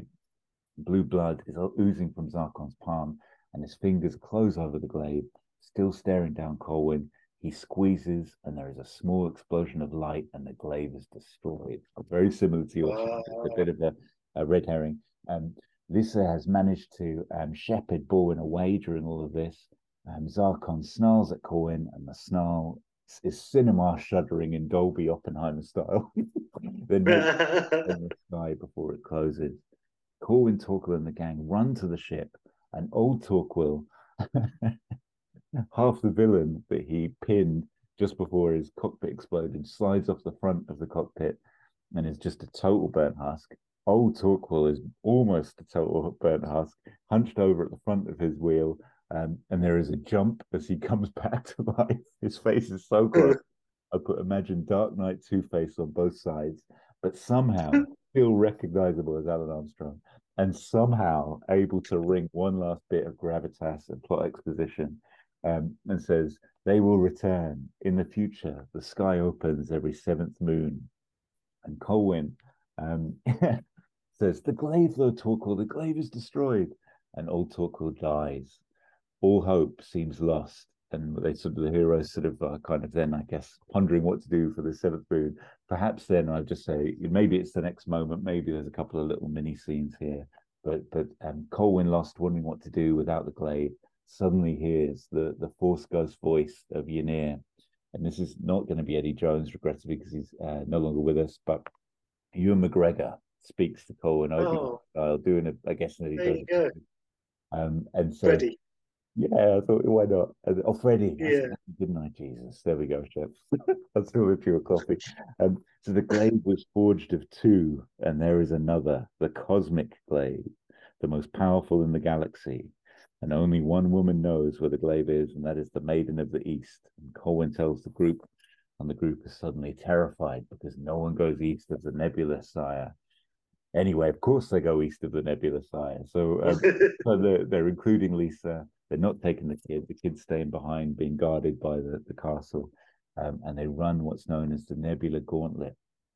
And the team, it's basically the swamp scene again. The team have to go float, navigate through a treacherous anti-gravity nebula filled with unpredictable gravitational fields and volatile gas pockets. So the idea is like they're floating through it, and if they trigger the wrong patch, they actually get pushed into the air. And the place Mm, is surrounded by big, tall trees. And if you get north of the trees, you actually drift into the atmosphere and you ah. can't be drawn back. It's too powerful. And you slowly balloon and then explode, basically. And they rely on Ergo to turn into a bird and fly over quickly and trigger pockets to make sure they follow a clean path. Um, so a straight copy of the Swan scene with a red shirt court, of course, and a near heroic rescue. Cumberbatch at the pointy end, exactly the same dynamic of the human chain, with the view of trying to pull the red shirt back in before he breaches the trees. They think they're going to make it. The fingertips slip, and the red shirt floats up past the trees. He starts to laugh with the lack of atmosphere and oxygen. He just kind of triggers that. He's loving it and starts to zip around, clears the trees. Titch can't look. Tom Holland turns away, and of course, the guy takes Billy Peanuts. Um, they reach the Maiden of the East, who shows them a portal through a tunnel of skeletons. So she kind of creates this portal. We see the passage that would be a tunnel of skeletons, fallen people trying to get this cosmic glaive. And then we reach the point of like this sort of vision that the Maiden of the East is conjuring for them. And it's just a shaft of light where one might expect the cosmic glaive to be hovering. And it is empty, and another has already claimed the cosmic glaive. And Colwyn says to the Maiden of the East, "Who else has been through here?" And the maiden says, "I cannot say. This has been my only true entrustment after I abandoned my last." And Lisa picks up at this and says to the Maiden of the East, "Mother." So I'm pretty sure we don't see her mother in the original. I couldn't remember. No, no, no, certainly not. You don't see So we've got anyone's another mother, do they? abandoned child moment with a cocooned, witch style character. Anyway, and I was wondering whether maybe the Maiden of these could be played by a heavily proselytized Lisa Anthony as a cameo. Oh, And anyway, in their reunion, Lisa presses her fingers to her mother's temples and takes all of her memories and perhaps some flashbacks to the abandonment, etc. At the end of this, both women collapse, but Lissa has managed to see that Fell, the leader of the Cyclops, has the cosmic glaive, and he was the one that braved wherever it was hidden and managed to get it first. So Colwyn is all about like, let's get to the Cyclops right now. Perhaps really brutally, like Lisa is there, collapsed, potentially near death, but he's like, right, get to the Cyclops. Not even thinking about it. I just thought of that. But anyway, it's not that it's the not closing the eyes when you steal the necklace, Marina. exactly right. Okay. And Torquil is like, my king. Rel was an exception. The Cyclops do not recognize you as their king. And Colwyn's like, we must make peace with the Cyclops. So we'll arrange it as a state visit. And Torquil's like, but Lisa is too weak. They will see through any state visit. She cannot go with you, my king. And Ergo suddenly perks up and transforms into Lisa, the princess. So the plan is basically for Colwyn and Ergo, disguised as Lisa, to go to the Cyclops as a state visit to get them on side. And of course, cue Nice. lots of comedy for Coogan and like, don't get any ideas, all that sort of thing. So, Yeah, and get some good acting by Depp. You can really absolutely. go for it. So they travel to the area of Draxus. I just made it up. That's where the Cyclops originate, and are Nice. introduced to their leader Fell, who's our man Nonso. Now there's comedy here where they're playing nice to start with. They arrange a dinner to welcome their new guests, a dance, a tradition in Draxus that we must dance with one another's partners. So as Phil is introduced to Ergo, Lisa says "Enchanté," and then Colwyn gives her the him, Coogan, whenever the evils, and a shush sign. And of Mm. course, Ergo has two left feet, and leading Phil to remark, "My lady." One would think it was I with both eyes, but anyway, we have all of this stuff, and maybe really the Enchanté is very broken because I wouldn't even know whether Ergo could take the voice of somebody as well. They don't have a Mission Impossible strip, so anyway, who knows? Perhaps just has to keep stum the whole time. Most importantly, all of that shenanigans aside, the cosmic glaive is, as an issue, raised and changes the mood of the visit immediately. And if he wants to lay claim to it, Colwyn must battle Fell for the glaive to the death. And so the pair have a fight. Electric saber-ish nunchucks, I've put. The two of them have them in a modest arena. It's very tight, very spectacular. And of course, Fell basically has Colwyn's number for most of the fight, given his size and reach and all that sort of thing. Of course, inexplicably, though, Colwyn wins, has him pinned, and gives it the join me, and they form an alliance. The Cosmic Glaive looks exactly the same as the original glaive, and Colwyn remarks on this in a slightly puckish, arrogant way, and Fell just shakes his head. Ooh, what could possibly be? Anyway, so the key thing still outstanding though is, where did this purple rip in the sky originate, and how can they be ready for Zarkon when he returns on the seventh moon? No one knows. It was about 100 miles away from the castle, but it could be anywhere. The clock is ticking. They don't want to use the boy Bowen or whatever as bait. So during a group meeting, Ergo, God, so they're having a group meeting. I forgot I did this. They're having a group meeting and to discuss how they're going to do this. And Ergo turns up at the meeting as himself, and Colwyn, to explain this, overdoes it and gives it the, "Oh, I sent Lisa back to the castle to go and look after Bolwyn, and this is Ergo, who's just ridden here from the castle to join us." And, and perhaps it's got really close, sort of Melchett and Georgina style, with regards to Fell potentially going for Colwyn's missus. But Fell's like, how did this Ergo man know we were here? And Ergo gives it an enchanté, and it's all that sort of, oh god. Anyway, after the moment of desperation, not knowing what to do, Colwyn cries out, and the voice of McGregor returns. "When you are lost, where are you to be found?" And Colwyn whispers to himself, "The desert of illusions." And this is a vast desert where there are first hallucinatory mirages, and then a huge sandstorm, and then at the very center, the tear will reopen and reappear. So this is far too ridiculous, Sheppy. But there are some fun hallucinations for the whole gang as they navigate the desert together. Each of them tempt our heroes. So I've just put, like, these are all stupid rubbish and to be binned and rethought. But Titch sees a little doggy, not a puppy this time. I said That's little, nice. real big German Shepherd woofer that when he touches Mm. it turns just to sand. Argo Mm. sees a beautiful woman. I don't know. Boone sees an abandoned campsite with a beautiful roast pig on a spit left behind, and Kay salivating, lips his lips, of course, turns to sand as well. You could do a Chevy or really a Martin Short. Whatever Yeah. turns into sand. Oh, poor old Peter Kay. Anyway, having it. Um, Fell, Fell sees the cosmic glaive as though fallen out of Colwyn's possession and a chance to maybe take it back. Um, Torquil sees himself older, still traumatized by that. And there's a big acting moment from Joe Armstrong where he laments some big life misses and what it all means, maybe, as he approaches the older self, and then that turns to sand. Colwyn sees Lisa and Bolwyn. He thinks that they are there with them and shouldn't have come. And, and then, of course, then they turn to sand. But I thought, I know this is ridiculous, Sheppy. It'd be amazing to have an Abbott and Costello moment. And, if you remember that, I'm sure it's Abbott and Costello. They're going through the desert, and then they've seen all the mirages, and then they see this amazing looking restaurant with, like, free drinks.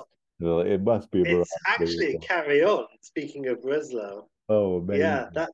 that's a Carry On for sure. Maybe it's Albert and they ripped it off, but I've seen it in a carry-on.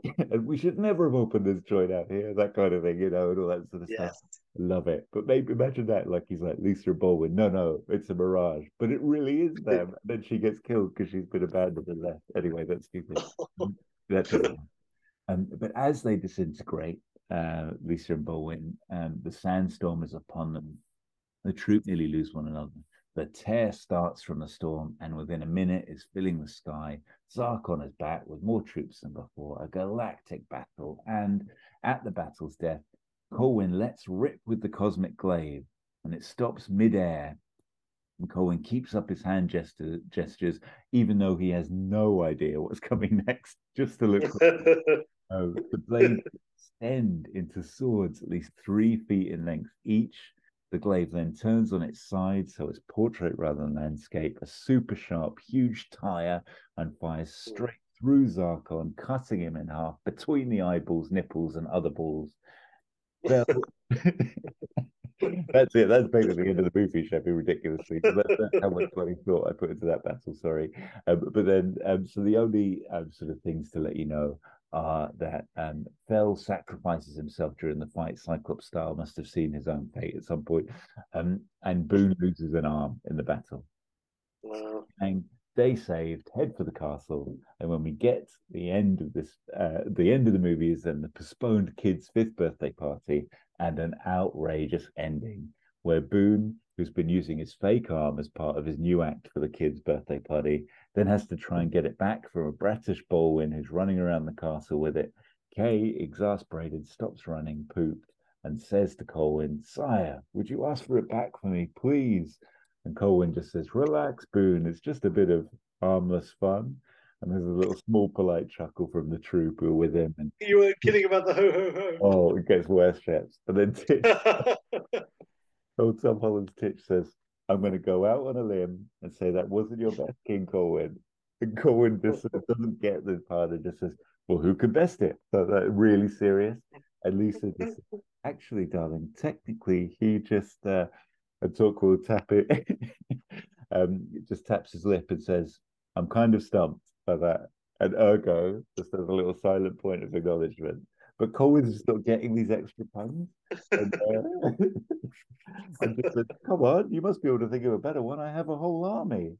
And the gang sort of thinks, 'Well, you must know you can't,' like that. So they all sort of like start, laughing and that sort of thing. And Cumberbatch doesn't even know he's punned, doesn't even get that he's punned, and sort of everyone's ho ho hoing. So he kind of joins in a bit confused, and we get this most ridiculous ho ho ho ever could see. So anyway, that's the best ho ho. I can see him so much like laughing, but obviously again a bit of a Chevy, not really knowing what he's laughing at, and sort of going for it, but then looking confused again during the whole pullout. and Oh maybe one fits in as a 1.5 before you were two because that kid is so horrible running around with the arm. I mean, he could be the yes, forward. Yeah, nice. classic. But anyway, Jimmy, you say words like Jordan and follow and ball and net. But no, no, look, all I'm going to say is this. That was great. It was great. It was fun and brilliant. And the hippo, Jimmy, the hippo. Absolutely. I can see it and it's amazing. I And think there's some yes, real fun to be had in manimal escapades like that. Real fun, yes. real fun.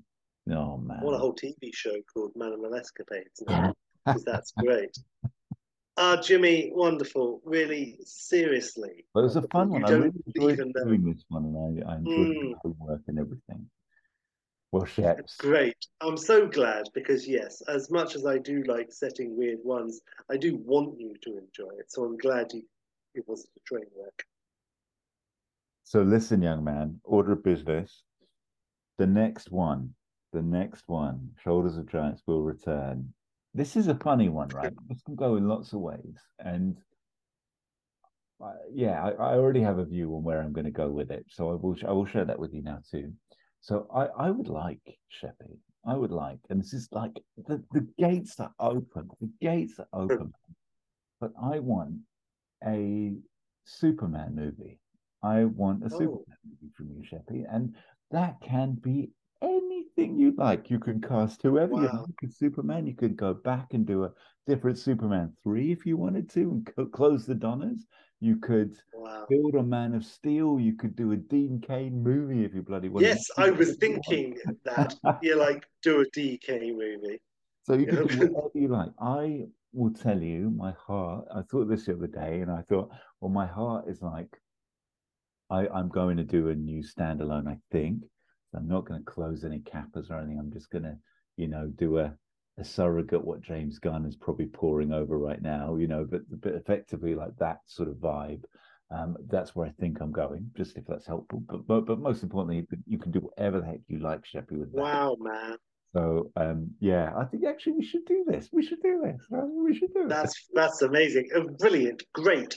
Well, it's not going to be Black Adam versus Henry Cavill, although I wasn't against it. But I don't know what I'm going to do. But I'm very excited to find out what we're both going to do. That's wonderful. Good for you. Wow. Yeah. Sometimes I think I might know what you're going to say based on like your build up, and I'm never right ever. I didn't really have any idea in this particular case, but I certainly wasn't thinking Superman. That's wonderful, up and away, and all of that. Thank you, Jimmy. Nice. Now, Oh yeah. I suppose the only order of business is how do we close this bad boy out? It's a mystical one. It's big. It's fun. It's beautiful. It's gory. It's disgusting. It's violent. Well, I don't know what could possibly sum up anything after that. I don't know.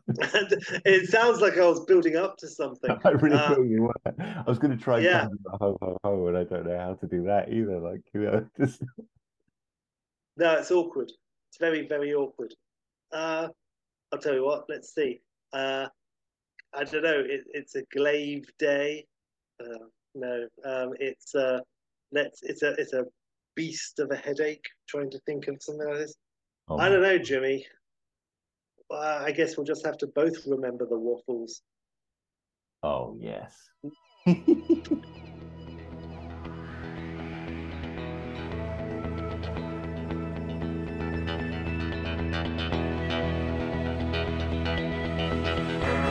We'd love to hear from you. Please reach out to us at shoulderspod.com or shoulderspod at Twitter, Instagram, and Facebook.